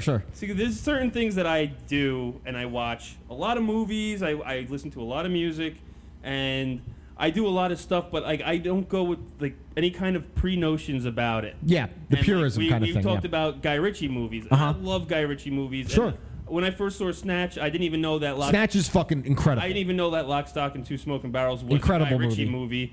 because like I don't really think about the producers of Sure. movies. Mhm. You guys watch movies and listen to albums and get hyped for directors and, you guys- producers. you guys get hyped for the directors Yeah. and stuff, and like the new Justice League movie and Zack Sure, Snyder and the Zombie of the Deads and all that shit. Zombie of the Deads. But like, I'm making that movie. but like, it's fucking. I don't know any of these directors, and I don't give a shit. When I watch a movie, I come in so fresh. I have no pre-notions about it. I wish I could do that. I think that you guys should just dumb it down a little bit. I think with certain things, I will dumb it down, and like some of my favorite movies for the last few years of directors I knew nothing about. Like, My thing with movies is Well, that your music. I could go about your music. Yeah. And fucking Kanye West. Suck my dick. Well, dude, it's not I like like that. I listen. I just listen to a bit of everything. You know, Yeah. like I'm an appreciator of the creation of music. Yeah. And the stuff that I like to listen to is stuff that I think that someone else put a lot of thought into making, and that's why I like 808's. Is because Yeah, well, it it's was like the really fucking kind of like Kid Cudi and the like he fucking had said bullshit. earlier. You know, you wouldn't get people like Drake. Who, I listen to Drake, but I listen to it because like I don't listen to all of it. Because you're down. I listen You're to hip. I listen to his R&B stuff. I don't like his rapping. Like I like R. Kelly's R&B stuff. every fucking Drake lyric is like about like something like it goes up, it goes down, elevator. Those are all his lyrics. Those are all his lyrics. Take a perk, take a Xanax. You know, but like 808's specifically, it was this thing that really was the first of its kind. You know, he was using different type of instrumentals than anybody was using at the time. You know, the auto tuning I think is because he wanted it to be a Kanye album. There's some features on there, but he knows that he doesn't have the best singing voice, so he auto tuned himself. Yeah. And I can appreciate the ingenuity to that, and there's really ambition to that, which I respect. So what you're saying about this like preconceived notion you could have coming into something, when I'm watching a movie, like one of the biggest things for me is actually how it's made. And like the specific cinematography and the shots and the way you're zooming things in and out and fading in and out and the meaning of it and when you're placing things. And a movie. I watched King Arthur the other day. stuff like he's talking about is like that's why he watches so many movies. Yeah. I don't like. I love that stuff, and I'll appreciate it, and I'll point out where I notice it, you know, being very well done. Yeah. Exactly. But that's not like the kind of movies I watch. You know, like I've fucking seen every Fast and Furious movie. I've watched Endgame. Did you watch Fast 9 yet? No, not yet. I'm gonna watch it just so I can say I watched it before you. That's where I'm kind of like a hypocrite because like I can't take the Fast 5 movies. Like can't take it I for love what to it go to a is. movie and just like be fucking blown away by the visual of what I'm looking at. So I'd rather, like like- I get it that it's outrageous. I get it's the stupidest thing in the world, but the visual of seeing Vin Diesel drive a car off of a fucking ramp into the back of a plane that fucking therefore explodes. It's cinematic I'm pomp and yo, circumstance. This is so fucking stupid, but it's crazy to look at. So like what you were saying about like how I was saying about like the way it's made. So I saw Green Knight last week, which is A24 flick, and it's not a movie I would call fast paced by any means. It's like kind of like a character study, but the way it was made, like visually, and the music is part of it. I was like completely enthralled. Like some couple where this was a little slow for me. I was like, for start to finish for me, just how it was made and how I felt like I was part of it, and the music was like kind of fucking with my senses entirely. And I'm sitting there and I'm thinking about like. I go through things like, would I like this more high? Because I really liked it, and I'm sitting there, would I like it high? But holy shit, if I watched this when I was tripping, I'd freak the fuck out. And so when I, like, with these certain directors, like, and there's directors that I like that all of a sudden they hit this wall, and their movies become very predictable. And for someone like me that's looking at, like, you know, like when a band that was good all of a sudden gets into the same formula of every song has the same structure, the breakdown. Generic. That's a lot of Taylor's music. No offense. So listen, and I think with music and even with movies, that's an okay okay formula sometimes because you know what works for you and what it makes you feel. But for me, when I look at someone like who's one of the most ambitious directors of all time in our lifetime is Tim Burton, and you look at what Tim Burton when he first came on the scene, like He put nipples on Batman. No, that wasn't him. That was Joel Schumacher in Batman Returns. So when I think Batman Forever, not Batman Returns. You're right. But Joel Schumacher was the gay director. So when you think about it, when you think about Beetlejuice, wildly ambitious movie. Pee-wee's Big Adventure, wildly ambitious. Edward Scissorhands, Batman Returns, Ed Wood, Mars Attacks, Sleepy Hollow. And then Corpse's Bride. It's a good animated movie. He was the visionary behind. I hate Sweeney Todd. I like Sweeney Todd. I hate musicals, so I had no shot at Sweeney Todd. And then he was the visionary, not the director, which is a massive misconception of Nightmare Before Christmas, but it was his idea. And these really cool movies they look cool and they feel cool and it's quirky. And then he does Planet of the Apes. Yeah. Right? The Planet of the Apes remake with Marky Mark and sick. No, shut up. And Michael Clark Duncan. Tim Roth was good in that. Rolling back just a second, people don't realize how little to do he actually had with Nightmare Before Christmas. He created the characters. I hate that people say it's his. I hate that. But then you look at when you look at his other movies that came out. I think his last one that actually had ambition to it was Big Fish, and I didn't love it, but it's a good movie. I cried during that movie. It's a good movie, but then you look at every one of his movies since then. It's always Johnny Depp. It's always this Helena Bonham Carter. I know he's married to her, but she's a great actress. From Hell. From Hell wasn't him. That wasn't Tim Burton. But it gets mixed up because of Sleepy Hollow, and it's along the same lines. Sleepy Hollow is sick. Every Tim Burton movie looks the same now, and it's always the same. The music, it's always Danny Elfman, and it's this tired formula. And I love Tarantino, but he can fall into that trap sometimes too. Like when I think about Death Proof, it was so Tarantino. And when you think about Hateful Eight, not bad. It was so heavy on the Tarantino side of things, which is why I thought Once Upon a Time in Hollywood was so cool because it had the Tarantino flavor to it, but it held back until the very end. It was just this little bit of tension, and then all of a sudden it was there. Yeah. And that's when I'm talking about like directors, I get these and I could be pleasantly surprised. I'm not a Zack Snyder fan, and I went into Army of the Dead thinking I was going to be bothered by it. I wasn't happy with the trailers, and I ended up liking it. So there's these exceptions to it. I wasn't like super hyped for Suicide Squad, the new one. And it was fucking awesome. Yeah. Like I was shocked at how much I liked it. No, dude, it was great. Gotta watch it. It was better than the first one. Dude, it's not. It's a night and day difference. I would say this is my favorite of the DCEU movies by a wide margin. My problem with watching movies is a lot like at times I can't just sit and watch a Star Wars movie because Sam's never seen Star Wars. You can't. I don't think you need. There's nothing you really need to know. No, you can sit and watch this. Can I watch Suicide Squad, the first one with Sam, and then watch the second one? They don't have to. They have nothing to do with each other. Nothing. This is a complete reboot because they don't even reference the first one. Yeah, not once. I wish Will Smith was still in it though. He wasn't bad in the first one. Like I still haven't seen the first one. I still think you should watch it just to see because especially now that dude, I was laughing my ass off at this new one. It was so outrageous. It was over the top. It's the Guardians of the Galaxy director. I didn't think I was gonna like the Shazam movie. Shazam was actually pretty good. Shazam was awesome. I went in with shit expectations and I ended up liking it. Well, like the thing is like now everybody's like not like ripping, but like Deadpool was like a perfect superhero movie. Deadpool was great. R-rated film, and like that's a blueprint right there. And like I feel like Shazam. Don't take yourself too seriously. Shazam was like kind of like that, but different because like it was a little more family friendly. Yeah, nothing about this takes it seriously. No, dude, literally, John Cena's great in it. Every time I see John Cena in a movie now, I appreciate him a little bit more because it's like Batista for me because like I did not. He's so purely talented. At just everything he does. His comedic timing. And I didn't think he had that, like, the right level until I saw Trainwreck, and he was funny as shit. I'll be the closest match on Grindr. Until you saw him in fucking The Marine, dude.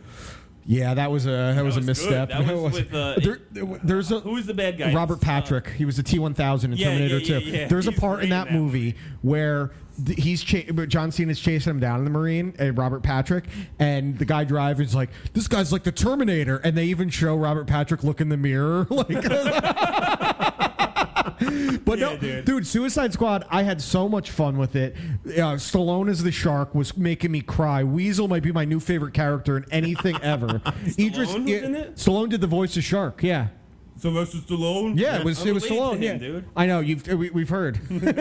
But no, it was I did, for the first time I did not hate Harley Quinn. I thought she was great. The scene when she unlocks the thing, she did herself apparently in one take, which is pretty unbelievable. Because Birds of Prey wasn't terrible; it was just so heavy-handed. Yeah. That's my big issue with some of these, like.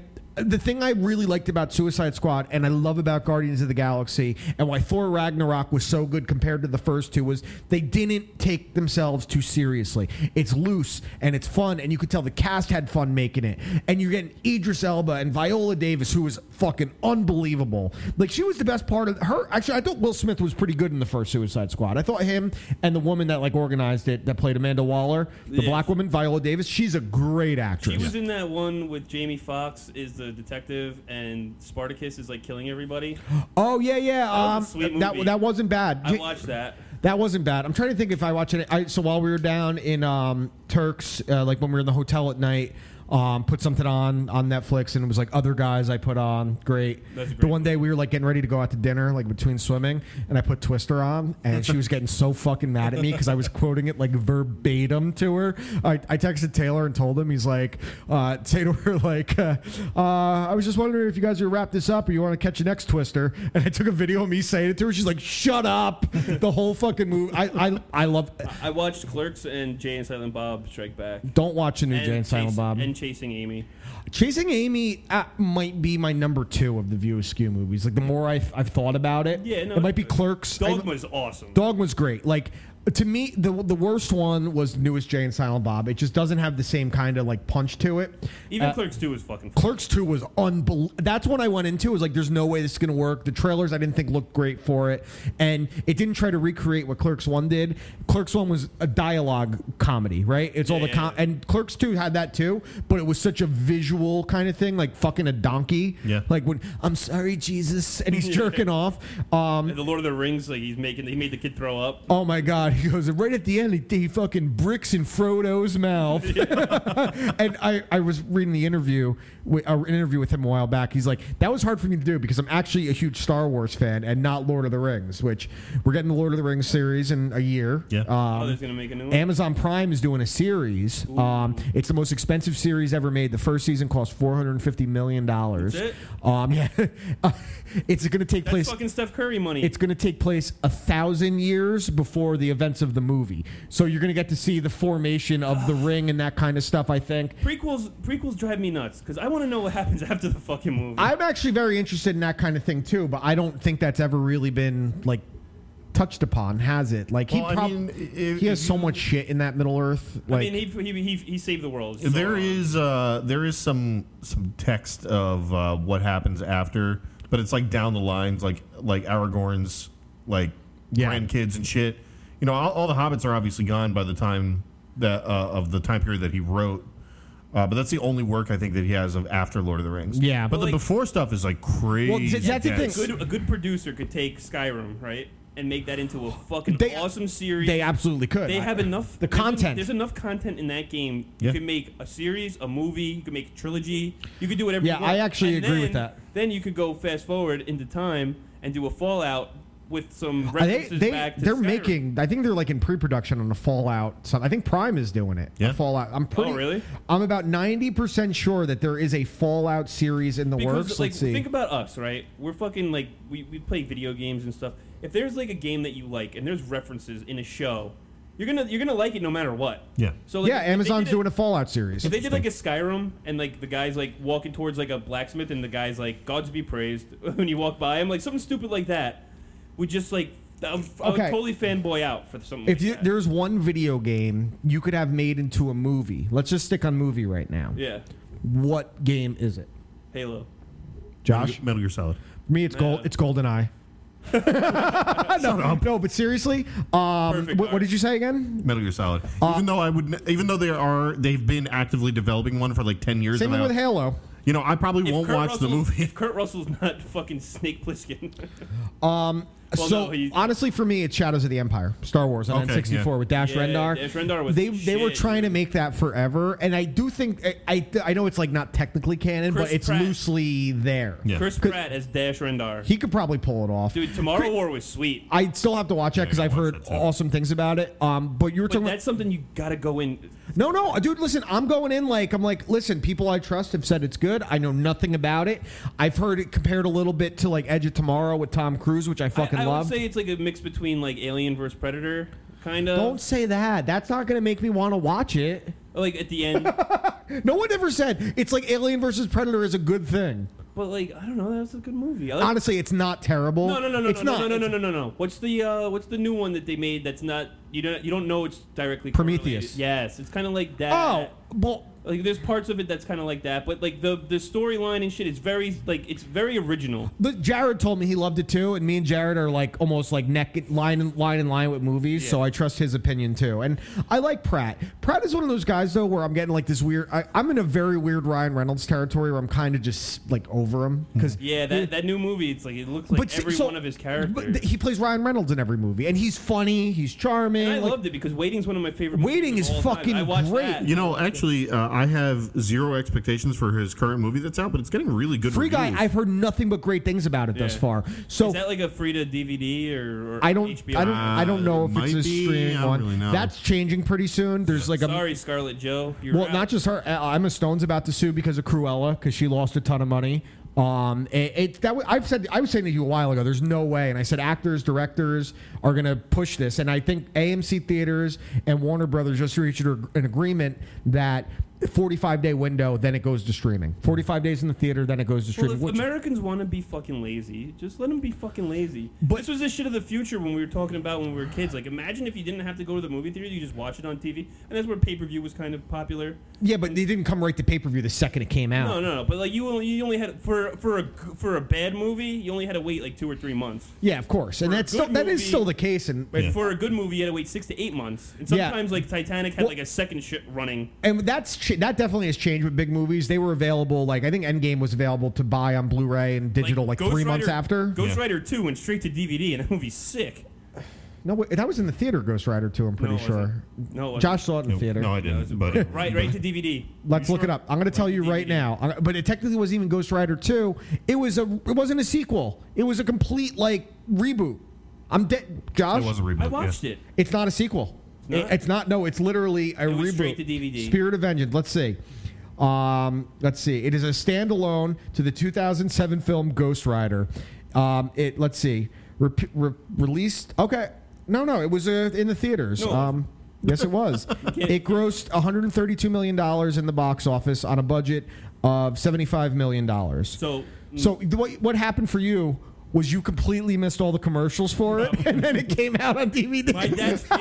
my dad's favorite movie, one of his all-time favorite movies. My dad likes Goodfellas and The Godfather. Of course, yeah. He likes old shit. He doesn't really like a lot of the new Like Once shit. Upon a Time in America. He's like the original Rollerball is one of the best movies. The original Rollerball is awesome. Yeah, it is. It's And, fucking. like, he's like- the remake is horrible. When The Longest Yard came out, like Adam remake, Sandler, yeah, he's like, yeah. you gotta watch the one with Burt Reynolds. He's like, Ray Nitschke's in it. It's fucking awesome, Mikey. It's about like my dad loved Ghost Rider. He's like, you see the fucking pipes of that bike? And I'm like, I don't really understand. He's like, it's a Harley, Mikey. And then the pipes get extended and it fucking gets the flames on his head. So he loved the movie. He loves it. So how did he feel about like Sons of Anarchy? He hated it. I had a Because he feeling. watched it. He watched like the first couple episodes, and he's like, I roll with a biker gang. He's like, like a majority of his adult. He's like, this life. is bullshit. It's a This soap isn't what- opera. This isn't what being in a biker gang's all about. Like, yeah, there's shit that happens, but you're not always going out looking to kill people and stuff like Well, that. they tried to make Sopranos in a bike gang. And he's like,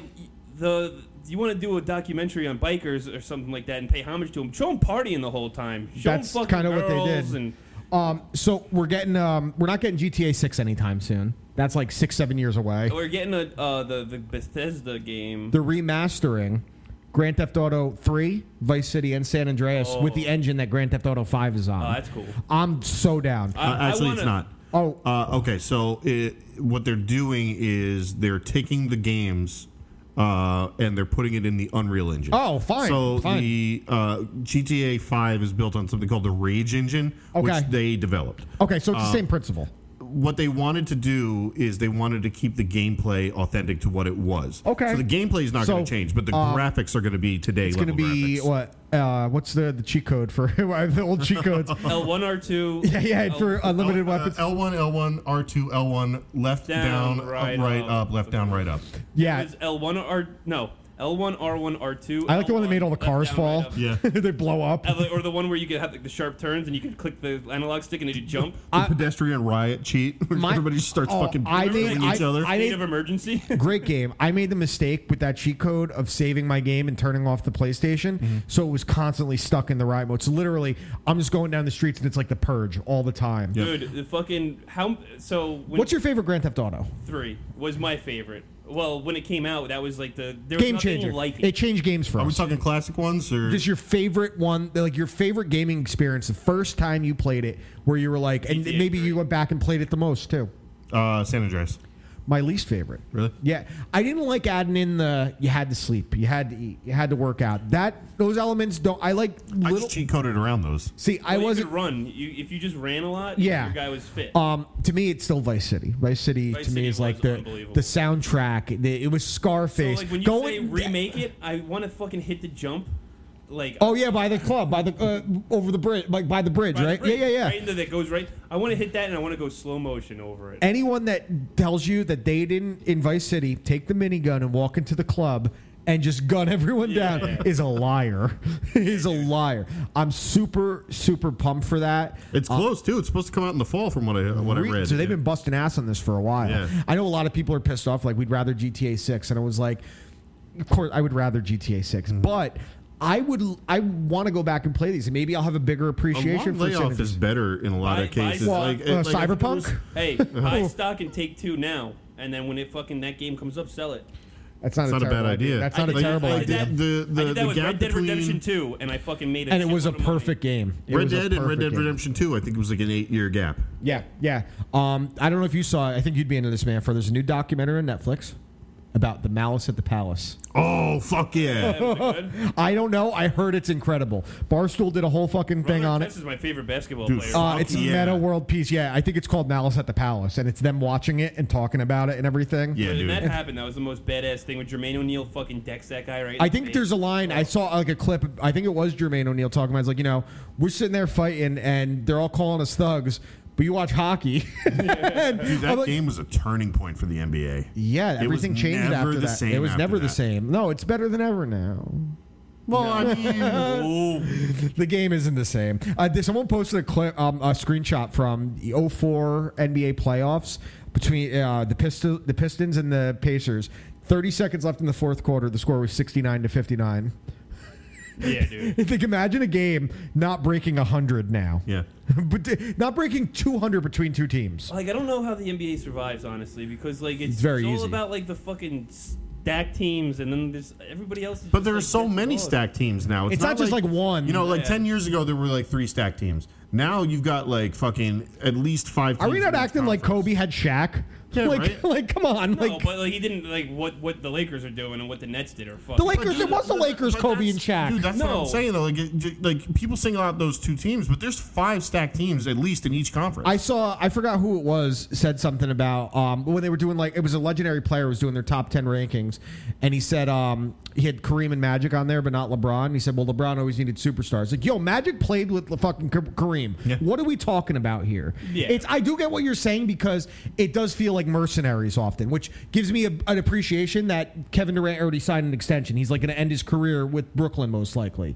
Which Yeah, good. You can lose there. yeah, I mean, and he'll still do more winning than the Knicks have in your lifetime. No. Yeah. What winning have they done in your lifetime? No. Latrell Sprewell took him to the finals, bro, Yeah, and and they lost. one finals in your life. Yeah, something like that. At least I got to see the Nets lose 2 finals. yeah. But the NBA. He'll it's always just- be the brother. so this is how the NBA survives. First off, it is wildly popular internationally, and that's why you're getting people like Giannis that come over here from fucking Greece. Like, you know what I mean? And then you look at China in the market for it. It's ridiculous how popular basketball is there.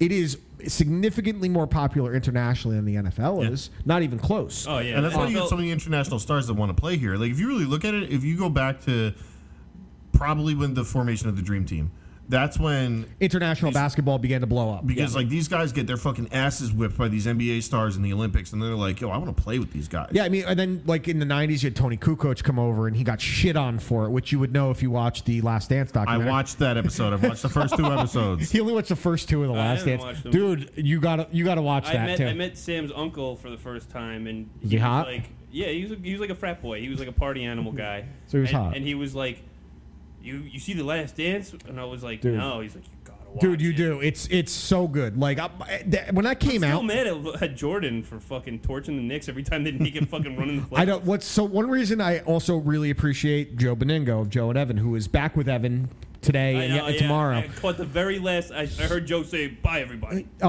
So he has never forgiven Jordan for what he did to the Knicks. He's like, I don't understand all these Knicks fans. It's like he beat us every year. Like Ewing would have got a ring if it wasn't for Jordan. Who was it? Gary V's like, "I'll never wear a pair of Jordans." I know, and like I respect that, but it also I feel like there could be an appreciation as a Knicks fan because you're going to be reminded, like, I do hate this motherfucker, but god damn, and you get the.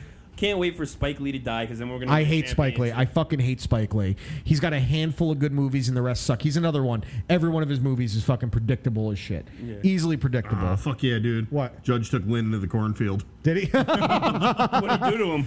Fucked him. So the last thing I had here before we wrap up is I sent Josh a trailer for this day. I don't know if you're into this. I know you don't love politics, but it's about something we kind of grew up with. Wow. Did you watch the O.J. Simpson series, The People versus O.J. Simpson? With the guy from Friends in it? Yeah, where he played Kardashian. Did you watch that? With Cuba Gooding Jr.? Yeah. A little bit. It's okay. It was great, but now they're doing one that's coming out soon. Clive Owen's in it. Edie Falco, who played Carmela Soprano, is in it. Who else? Sarah Paulson.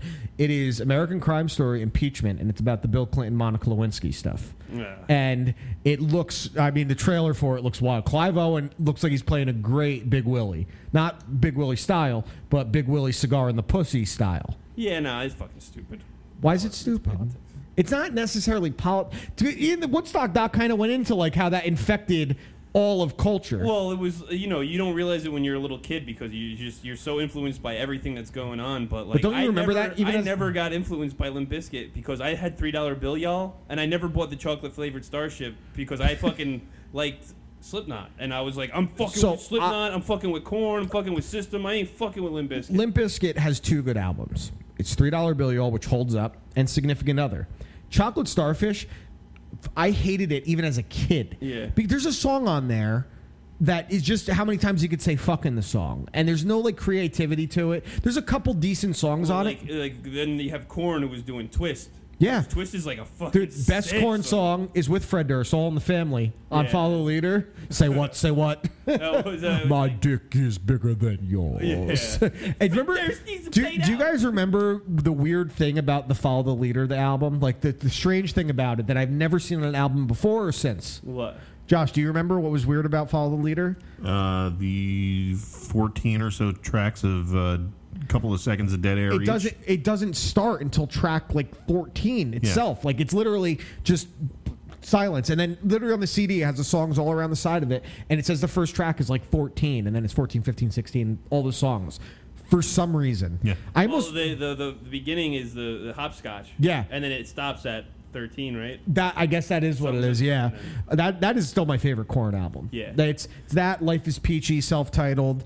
That was another one that I used to get at the Columbia House. The fucking when I told I signed up without telling my parents to get my 12 CDs for 99 cents. Yeah, I had Static X, $3 bill. I had Source hip hop hits. Yeah, my lineup was weird too because it was like the first Godsmack album. It was Marilyn Manson's Mechanical Animals. Yeah. I didn't get Marilyn Manson. House of Pain's first out, the only real big house. Then I got Everlast. Whitey Ford Sings the Blues. Was one of them. Mine was out there. What? So it was fucking Spice World. No. It was Willennium. Of course it was. Devil Without a Cause. That was one of mine too. Yeah. I The skipped Blueprint. Oh, that's cool. Okay. Whatever album Cisco had with the thong song on. I had that one. Unleash the Dragon. Yeah. I had that. I got that one too. I had that. The Marshall Mathers LP. Okay. Yep. And Master of Puppets. Okay. So I'm trying to. I also got. I got Back in Black by AC/DC. I got Best of Ozzy Osbourne was one of them, and there's definitely one in there where I was like, I thought it was so cool for having it. Hillbilly Deluxe. No, that was the first album I bought with my own money. I did like some kind of chores, and before it was Blockbuster, when it was still United Video, they used to sell CDs, and that was the first one I ever bought with my own I money. got the Battle of Los Angeles at United Video. That was one of my 12 that I got with the Columbia Music House. The first the first two albums I ever bought with my own money. I spent a weekend with my grandmother, so she took me to the Wiz. And Hell yeah. Coconuts on 46. and I bought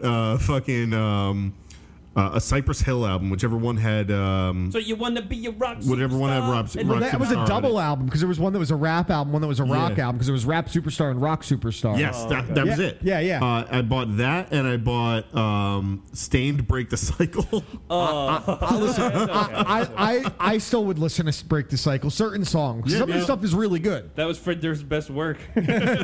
Josh he tweets the other day, he's like, since when is Aaron Lewis doing country? I was like, for like 10 years, dude. He's like, right now, he's like a big MAGA star. Yeah, he has some anti-vaccine song, I think, out or whatever. Someone like posted like Kid Rock saying the F word, fabulous. Yeah, word, yeah, and yeah. they're like, oh, since when is he a bigot? I'm like, dude, I loved in the Woodstock documentary when Kid Rock goes, Monica Lewinsky's a slut, Bill Clinton is a pimp, y'all. Yeah. And it was like, imagine like he shows like that's just like everyone else, like no interest in politics back then, and now he's like talking about running for Senate in Illinois. He's got a song on Cocky.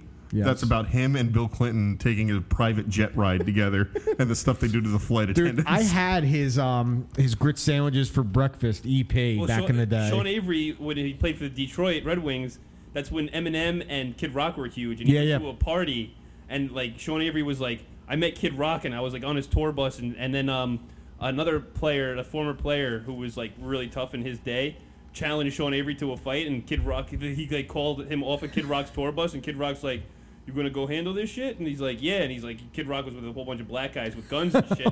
And then he went outside. Then they brought out Joe C. Yeah, and he said he was standing on like the front step, and the guy was waiting for him outside the bus. He's like, I can't let this guy. So he said he just punched this guy who was like maybe 15 years older than him, knocked him out cold on the bus, and Kid Rock's like, yeah, we're going to drink to that, motherfucker. And the bus closed the doors and just left down the other side of the property of Kid Rock's house, and they just started partying over there because the guy was knocked out on the fucking... it's just like, that's wild shit that you would never When you think about like the late 90s, I just had this, Josh, correct me if I'm wrong here, but I remember in 6th grade, we got kind of reprimanded because we went onto the chalkboard and we wrote "Rest in Peace, Joe C." when he died. Yeah. I wasn't making that up. That actually happened. Yeah, Joe C. died. In trouble. Yeah, like, we weren't. You'd be so woke right now if you did that. We were respecting the little person. Yeah. Like, come on, but what was this? The one saying he's like, I'm 3'9" with the 10-foot dick. Yeah, that was. I'm the ladies' pick. I'm 3'9" with the 10-foot dick. Yeah, dude. And the Woodstock Talk, they show Vern Troyer announcing Limp Bizkit, and he couldn't even project his voice with the microphone. The one, the only Limp Bizkit. And yeah, they were supposed to be playing Asbury the other day. They played. They're supposed to play Vern Stone Troy's Pony. Not going to play Asbury. No, he's not playing anything. Limp Bizkit was playing Stone Pony on Friday. It got canceled because I guess the bass player got COVID. So many like scene they kids opened. That I know. Oh, they me were too. like, oh my God, Limp Bizkit got canceled. Who gives a fuck? Dude, like, listen, if you told me it was free, like when we were going to go see Creed with Greg, then I might go. Dude. Like, if you told me Limp Bizkit was playing the West Milford Coffee House, I'd be there. Yeah. Hell yeah, Scott Stapp. I'll be going playing Super Smash Brothers upstairs. I love how, like, Scott Stapp. Creed was, like, a huge mainstream success, and, like, no one gave a fuck about and even him worse, Woodstock. Creed's playing, and they brought out the guitars from the Doors, and no one gave a shit. No one even knew who the fuck they were like, who are the Doors? I like when they were like, hey, do you remember who did the Star Spangled Banner at the original Woodstock? And the kid's like, I don't fucking know. No clue. I'm here to see Limp Bizkit. Yeah, I mean, no, he was actually. I'm here for Jewel. Yeah. So true story. Before the doc even came out, the landlord and I were talking about Jewel, and I was like, I know who she is. I've never heard a Jewel song. She's like, yes, you have. Then she played like her biggest hit. Dreams last for so I long. never heard it. Even after I'm sure you're gone. it's one of those things where like I'm sure I've heard it, but it doesn't like process in my fucking head. I will say as well. I have never actively listened to a Jewel song. Yeah, so like if you played, you wouldn't say that's Jewel, but be able to tell you like who sings "Kiss Me." But like Kiss Sarah me. McLachlan and Jewel, they all kind of form into a ball of each other, and Fiona Apple, like they're all kind of. But see, Fiona Apple, her album was a banger. Yeah. Another thing I liked about Woodstock is I forgot how much I liked the first live album. Live's first album is fucking with Lightning Crashes is unbelievable. So I'll tell you a good story about Sarah McLachlan. Call from the riverside. So Sarah McLachlan, I remember. So this was we were at a wedding of a. We were at a wedding of a friend from college, from the landlords, right? Yeah. Down there, landlord was like, party too hard. She passed out in the room, and there was living room. No, her friends. So I was hanging out with her friends. Lena was there. Bryce was there, and we're all hanging out in the room. We're fucked up, right? And they were like, "Oh, put on some music while I'm playing with the TV." So this idea comes in my head. This light bulb goes off. So I go to YouTube and I just pull up video. I went on there. I was like, videos of dogs. So I put on the videos of dogs. I muted the TV, took the Bluetooth speaker, and started playing Sarah McLachlan, like the ASPCA commercials, and like everyone's like laughing and talking, and they hear "I will remember you," and it's just like a dog's up close face, and Bryce was like, "You fucked up, man." And I'm like, "Yeah, well, those commercials, everyone got depressed with it." I remember I would like fall asleep with the TV on, and that commercial would come on, and I would wake up and just want to die because I don't want to see pictures of fucking dogs with their eyes popped out. Yeah. Just put the dogs down. Those ugly fuckers. At work, we had a Bluetooth speaker, and I literally downloaded porn so I could just blast. Like I could walk away from the Bluetooth speaker and just play like the gluckiest, like the gluckiest, goopy. We've been quoting a line of yours from Greg's party. Like me and Taylor, like nonstop, and you said something about I went to the sink and I dumped the gas. That's been fucking killing me. Yeah. Dump the gas. Sometimes you gotta I'm gonna dump the gas in Cooperstown at some point. Yeah, you gotta. So, are you excited for Cooperstown? Yeah, we're going. Yeah, I think You just gotta let me know like a week before so I can take off. So you don't forget. It's a Friday. Well, you don't even need to take off because we're gonna leave at like 4 or 5 o'clock. Oh, we're gonna be back Sunday night. We're gonna be back Saturday night. We're only going one night, and we're gonna party at night. And go to the Hall of Fame during the day, get dinner. You're not driving. Do whatever the fuck you want. We're going to be back Saturday night. Oh, okay. Yeah, it's a one-night trip. So you'll be in my room. Okay. You're going to drive down.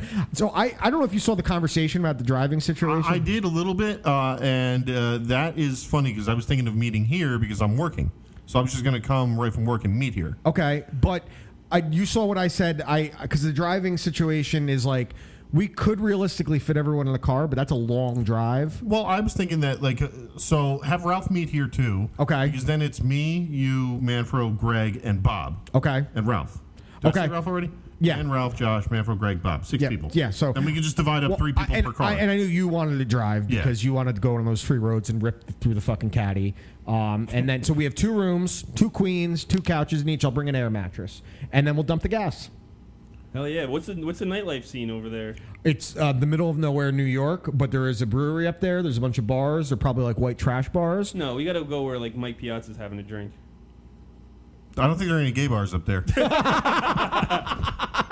Good one. No, it's not offensive because he's gay. Oh, yeah. It'd be like when they find Vito at the bar. Yeah. It's a joke. Mike Piazza just has his old mustache, and he's like... The mustache ride. Christopher goes to Tony, goes, you're never going to believe what he was wearing. He was dressed like a biker with the leather hat and chaps. Like the fucking village people. Well, that goes to show you, like, the days We're not getting head. Days before camera phones, you could live an alter ego so much easier. Yeah, much easier. Nowadays, like, I would never even, like, think about stepping out of, like, going to a bar to pick up a chick because all it takes is one camera. Doop, Or you could be like one of my close friends who tried doing that, who just tried a really funny profile picture with his hair. Oh my God. You know what I'm talking about? I was away. No, I think it was at the movies. It was when I was seeing Green Knight, and Spooner texted me, and he called him Karen A. I was like, and he already dyed it back. I saw so. Yeah. It's like I remember when I first got tattoos, I would be like, I'd try to sneak them into a picture. He does it every single one. I did that when I was 17, dude. And then like you still do it, and like you try to do your bicep. It's just. Have you ever clicked on the comments on his pictures? No. Okay, do it, because I don't know where these people are coming from, but like some of them are attractive. Some of them are like 60-year-old with no teeth, and like, I would love to take you out, or you could come live with me. Some of them are men. It's bizarre. Just later when you go home, go to it and just click through some of his profile pictures and read the comments. I gotta add him. Okay, yeah, add him and read it. I'm telling you, it is comedic fucking gold, and there is no irony lost on me, but it is lost on him, just like it has been for a long time. Yep. But all right, let's wrap this up. This is episode 152. You watch, I listen. Starting in a couple weeks, NFL. We're gonna. I think next time we'll be doing over unders on our teams, and then we'll be doing picks in a couple weeks, and we'll be going to a virtual format. So for that. we should do something before the season starts. We're gonna all pick a quarterback, a running back, and a wide receiver. All three of us, and they got to be different. So we're not drafting though, and we got to see who does the best. Okay. I like that. So we're gonna compare stats. So how about we create a system? But like if your guy gets hurt, you're fucked. It's not like fantasy. I know. I like this. So let's look at it this way. So the season starts on September 9th. So we have 1, 2, 3, 4 weeks from today. The season starts. Like Dan had mentioned, we're going to go to a virtual format. We're going to be doing. I want to figure out if we could possibly do it like on YouTube Live. We can. Okay, let's do it like that. So we're going to do a weekly show, half-hour show maybe, with picks and with just picks and maybe some breakdown kind of stuff. Half hour to 45 minutes. And we'll probably stream it on YouTube, Facebook, wherever. I've already looked into the options for that. But so if we're doing every 2 weeks, then the next time that we're going to record is the week ending in the 27th. Which I think might be a little bit too far out. Not for over-unders and stuff like that. I'm saying, but the week we'll literally do the show about the picks the week of the game. Yeah. The week of the Thursday night game. We'd have to record every episode or do every episode probably Wednesday, realistically. Yeah. Because Thursday night games and shit like that. Yeah. But I'll work on a little, like, I love that idea. But I think we need to consider not just statistics, but like quarterback wins have to be part of the equation. Like if you're wherever you rank in yards and touchdowns and this and that. Well, I was thinking we could do 3 players that are like established, and we'll all do a rookie pick. Okay, so it could be 3. So quarterback has to be 1. Quarterback, receiver, running back, and then 1 rookie or and one of them. We'll choose a rookie. Okay, We'll all I like choose it. a rookie, and whoever rookie, like your rookie, might Who not has the even best start. rookie year? Yeah. Okay, cool. I like it. All right, guys, this is episode 152. You watch, I listen. Manfro, thank you. Josh, thank you, and thank you to you. I got a shit. Yeah, Bye. me too.